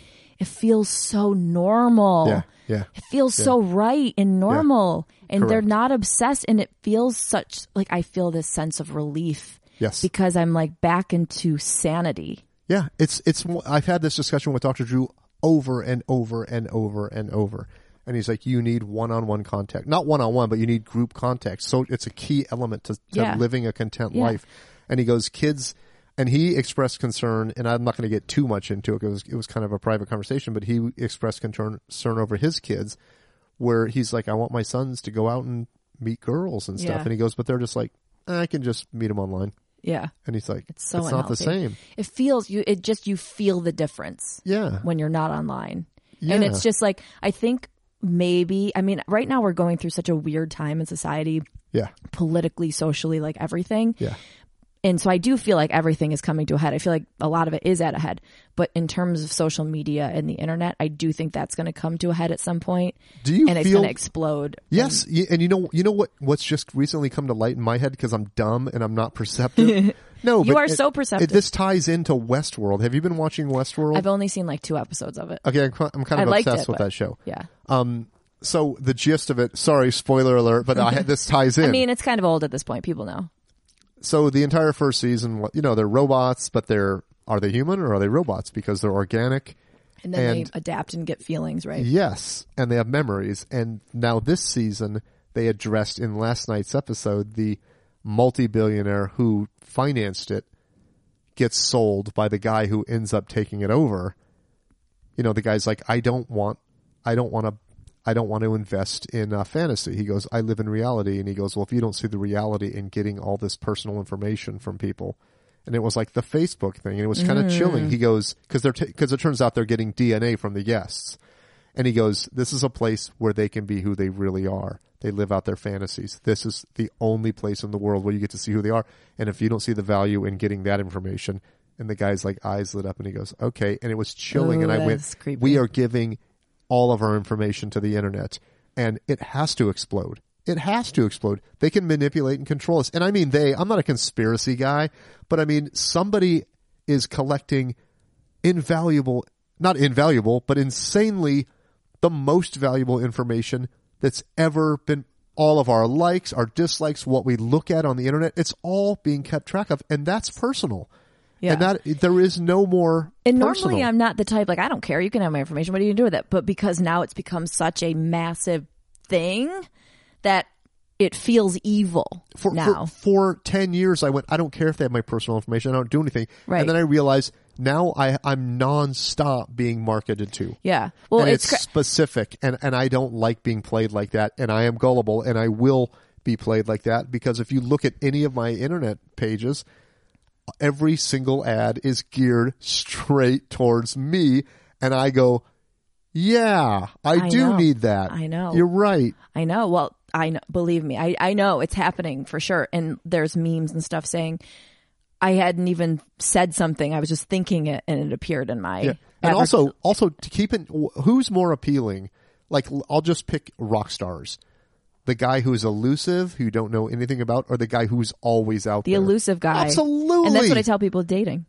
No, it's good to be elusive. Absolutely. Yeah. It's there's a mystery to it and there's an intrigue and stuff. But the guy who's on every single talk show, you're like, okay, I get it. He's a human. Enough. Now, what's with Prince? He's a mystery. Like, he barely does. Or that was a bad example. I know, but I'm saying he was one of those guys that wasn't on the Tonight Show every 3 months and wasn't constantly just spilling the beans on the internet and talking about, and those people, all of a sudden they come out and they do something big and it's like, whoa, it's way more meaningful if you're in the shadows doing your thing privately, and then all of a sudden, boom. And it's like, whoa, where did they come from? If he might be all over the internet. I don't know. But it seems to me George Clooney is keeping... Oh, I never see him. But he's keeping his mystery, not mystery, but he's keeping the allure alive by not just exposing, I'm just a dude like you. Right. Like, it's so weird. Like, I'll see, like, Russell Crowe has an Instagram page. Like how random. And also, like, I could care less about Russell Crowe, but for some reason I followed him and then I unfollowed him recently just so I'm like, this is so stupid. But like someone like him, it's like, Russell, you don't need to be on Instagram. No. You're successful. You're Russell Crowe. You're Russell Crowe. Keep acting. Keep throwing phones. Yes. Stay elusive. Yeah. Because now to me in my brain, he's a dude on Instagram. Correct. Like he went down so many notches. Look, I'm sorry to even use this word. It kind of grosses me out, but look at movie stars. So much more appealing when they were these mystery people in the 40s and 50s. it was like, oh my God, Yeah. that's whoever, and now it's just like, oh, I know everything about that guy. We have I access know to who he's everything dating. they I know do. where he Right. eats. I know all this shit. What he sleeps in, what Yeah, he yeah. eats for breakfast. It's Yeah. like, ugh. Yeah. This is what I'm talking about with just too much information, and it makes my brain so sad. Yeah. It's too much. It's too much shit. It's too much shit. And so I have an intern, Jesse, who today commented, because I had put out my little mini breakdown rant saying like, I don't know how you guys do this every day. And he said, take a break. And it's not easy to take a break when you're doing stuff like this, like podcasts and needing to be out there. And I have this but you huge can fear. put stuff out there and not consume it. I can, but I don't know how, like that's where the self-discipline comes in. And I kind of thought, I was like, maybe I should ask like one of my interns to post the stuff for me, and I just send them the posts and I don't see what And they likes are edit? coming in. Oh yeah. No, but I mean just like I'll send them the tweet Okay, or send you them know the this post. just like I know it, and neither one of us can keep away. But No. if you start looking at comments, you are fucked. Oh, it's I got a text at the midnight worst. like 4 years ago that, one of your videos is on the front page of Reddit. And I went, what's Reddit? oh no. And he Oh, goes, no. you'll see tomorrow. Oh dear God. And it went from where it had been for 2 or 3 years at like 3,500 views. It was staying right there. And all of a sudden, 12,000 views. 2 hours later, 40,000 views, 66,000 views, 110,000 views. And he's like, it was Tyler from After Disaster. And he goes, don't look at the comments. And Oh I my went, God. why? And he goes, Oh, no. just don't look at the comments. And he goes, there's Just- good ones, but don't look at them. Yeah. The first 40 were horrible. Yeah. Like, I was like, oh God, I got to delete this right now. Oh God, oh fuck. Yeah. And it was not a good thing. It was not pleasant. No, and I can't can you imagine doing those things in real life? I wrote this sketch like several years ago that I never shot, and then I actually saw someone do something similar, which it was more of a serious tone. Mine was supposed to be like funny, but it was YouTube comments in real life. So you just Yeah. like doing Yeah. whatever, and someone just walks up to you and they're like, You "Stupid suck, fucking fag." fag." Yeah.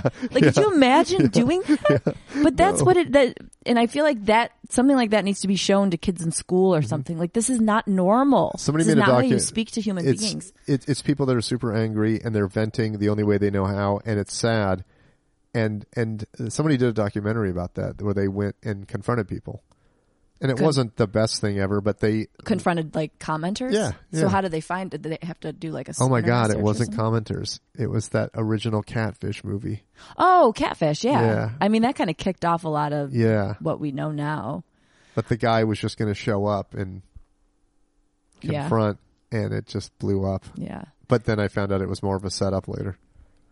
I'm kind of Was a it sucker. fake? Was that fake? Do you think? They knew what they were doing. Like, Neve follows me on Twitter. Speaking Yeah. of like all these evils, and it's so random. So the guy from that, he follows me on Twitter, and I have no idea why, but I've always wanted to DM him because I can DM him because he Yeah. follows me and ask him him. But I could also just Google it. But I've always wanted to be like, so tell me, boy, was it fake or was it not? I need to know. We need to know the facts. he's like, who is this? Yeah. And then My he assistant unfollows does me. this. Yeah.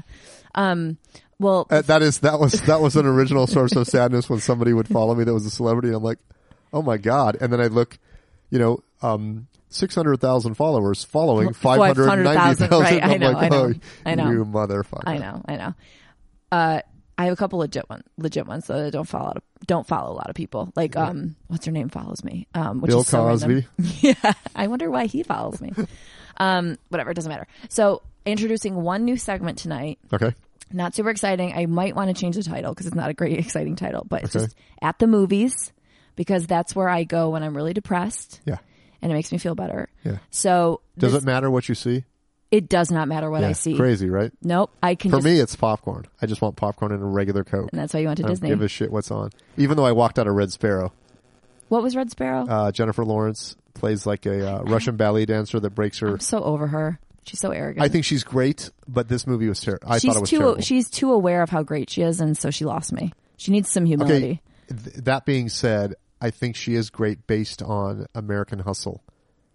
Yeah, she was phenomenal, and at the She's a time good she actress. was 23, and she completely sold that character as Oh, the she New was Jersey good. housewife. Absolutely. And I was like, wow. Because Yeah. I remember seeing it with Tara, and she's like, she's my age. And I was like, what the fuck? I know. And then Tara probably felt like shit about herself. Yeah, of course. Of course she did. Of course. Yeah. I do think Jennifer Lawrence is a great actress. Yeah. I just personally, I think thinks she's so great and funny in real life. So anyway, but no, it doesn't matter what I see. But I wanted to talk about this movie because it pertains to social media. Okay. It was really good, and I was surprised how good it was. Have you seen it? It's called Ingrid Goes West.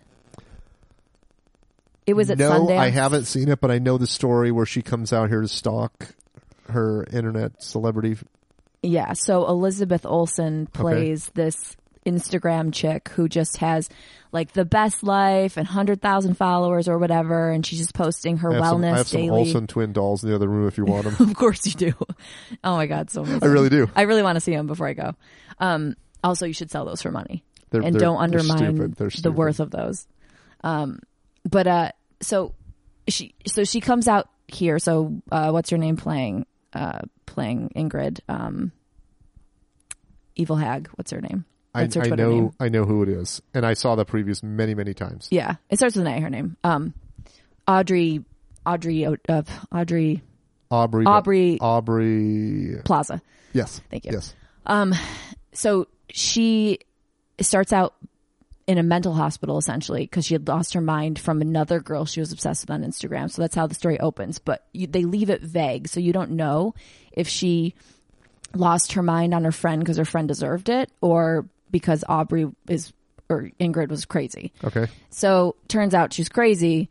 But the way they open up that movie was so relatable to so many people who are having this problem with social media, because she's depressed. She's in her very dreary apartment. Her mom had just died, and she's just scrolling endlessly through Instagram and blindly liking every post. Just like double tap, next one, double tap, next one, double tap. And then she sees how much better everything's looking, And then she looks around at her space and compares it to the picture of the person who had just posted I gotta see it now. I'm gonna look and see if it's on. It was so right on with the actual experience that you go through, because you look around in your environment and you're in your apartment with your shoes on the floor and a shitty salad, and she looks at her shitty salad and then sees the salad that someone posted a picture of, and you can just see the desire to have all of those things consuming her. And so then she comes to LA. Posts one of those braggadocious things like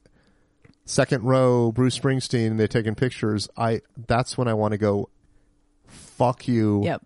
Fuck you. Because all you're doing is going, look at me. Look at me. Look at me. And when the reality should be, I'm here enjoying this and keep it to myself and keep my fucking phone in my pocket. I know. And the thing is, I say I note all these things, but I do these douchey things sometimes. Well, we all want to be loved. We all want, we want to get likes, and we want people to go like, oh, cool. And we want people to think you must be cool because you got tickets for that, or you got this. But it's overall, the problem is fucking big underneath it. Huge. It's so huge. So that's why this movie just hit me so hard. Because, I mean, I'm sure it hit so many people. It's a fake Rolex. It was a dude, I got into an argument at Best Buy that was wearing a fake Rolex.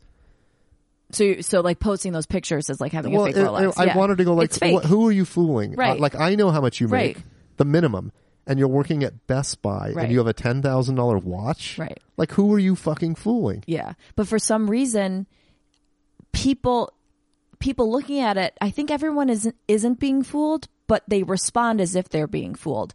So someone will post that picture at the cool concert, and everyone hits like as if they know that that's their everyday life and they're doing it all the time. Yeah. But people hit like knowing like this shit's fake, but I'm still going to hit like. I'm sure 90% of people know. How many times? Yes.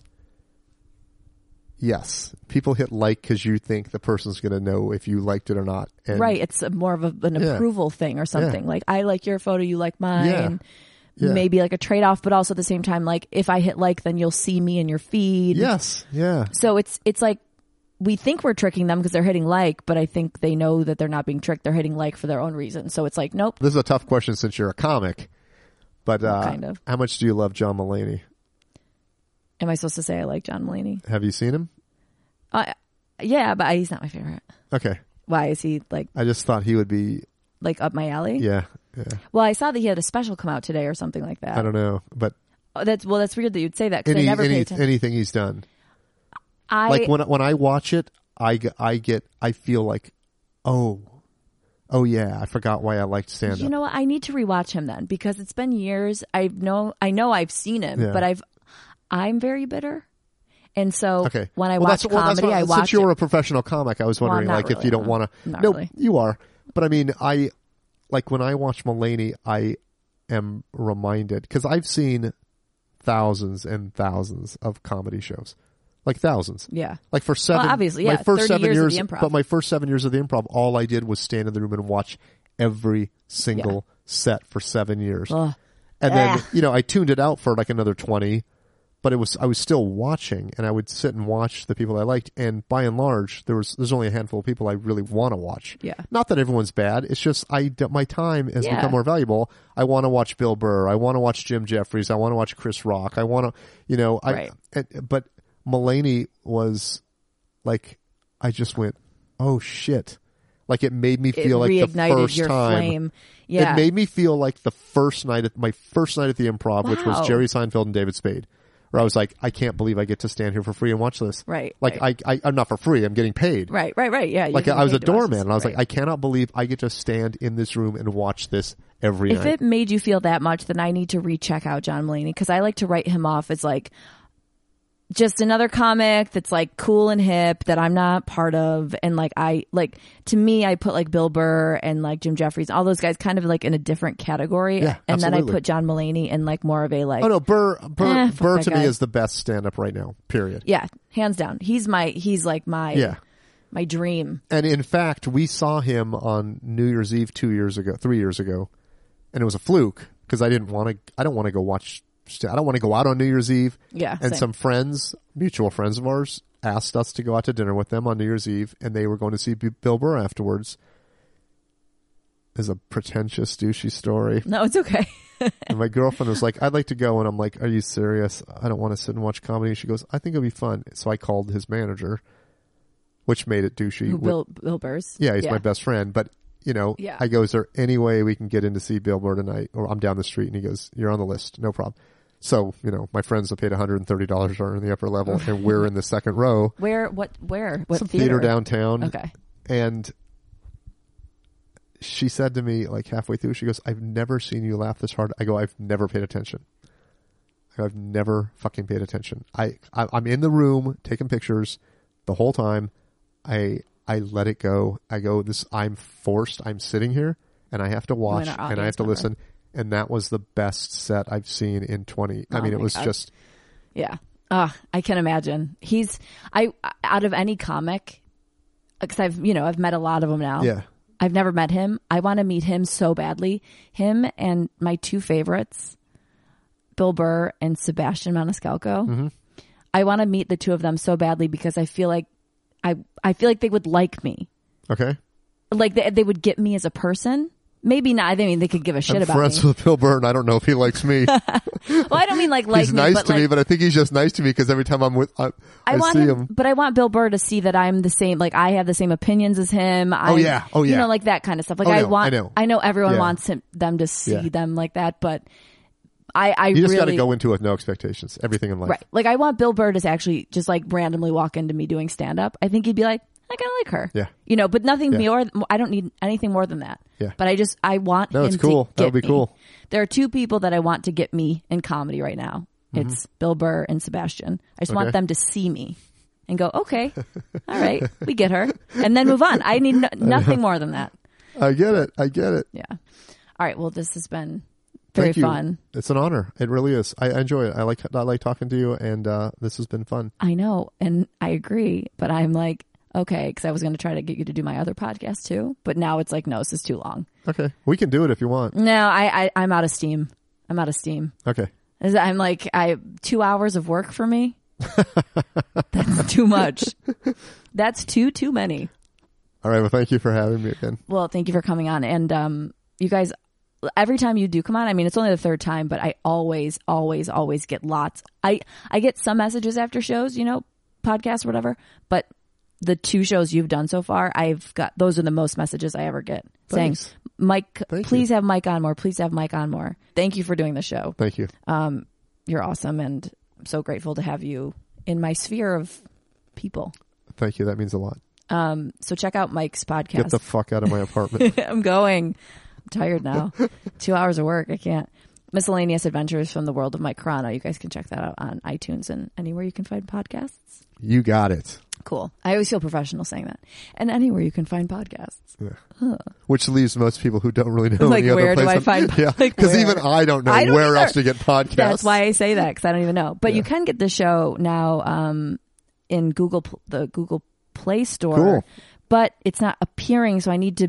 But that's another... It's like things just, they just pile up problems. I got it there, and now someone searched for it, they can't find it, and now I have to... Blah, blah.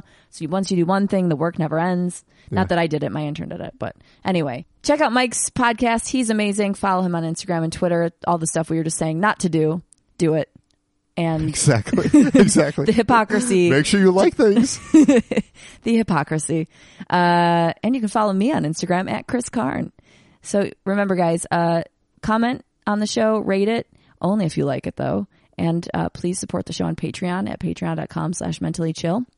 And remember, stay sad enough to listen, but not too sad. See you next time.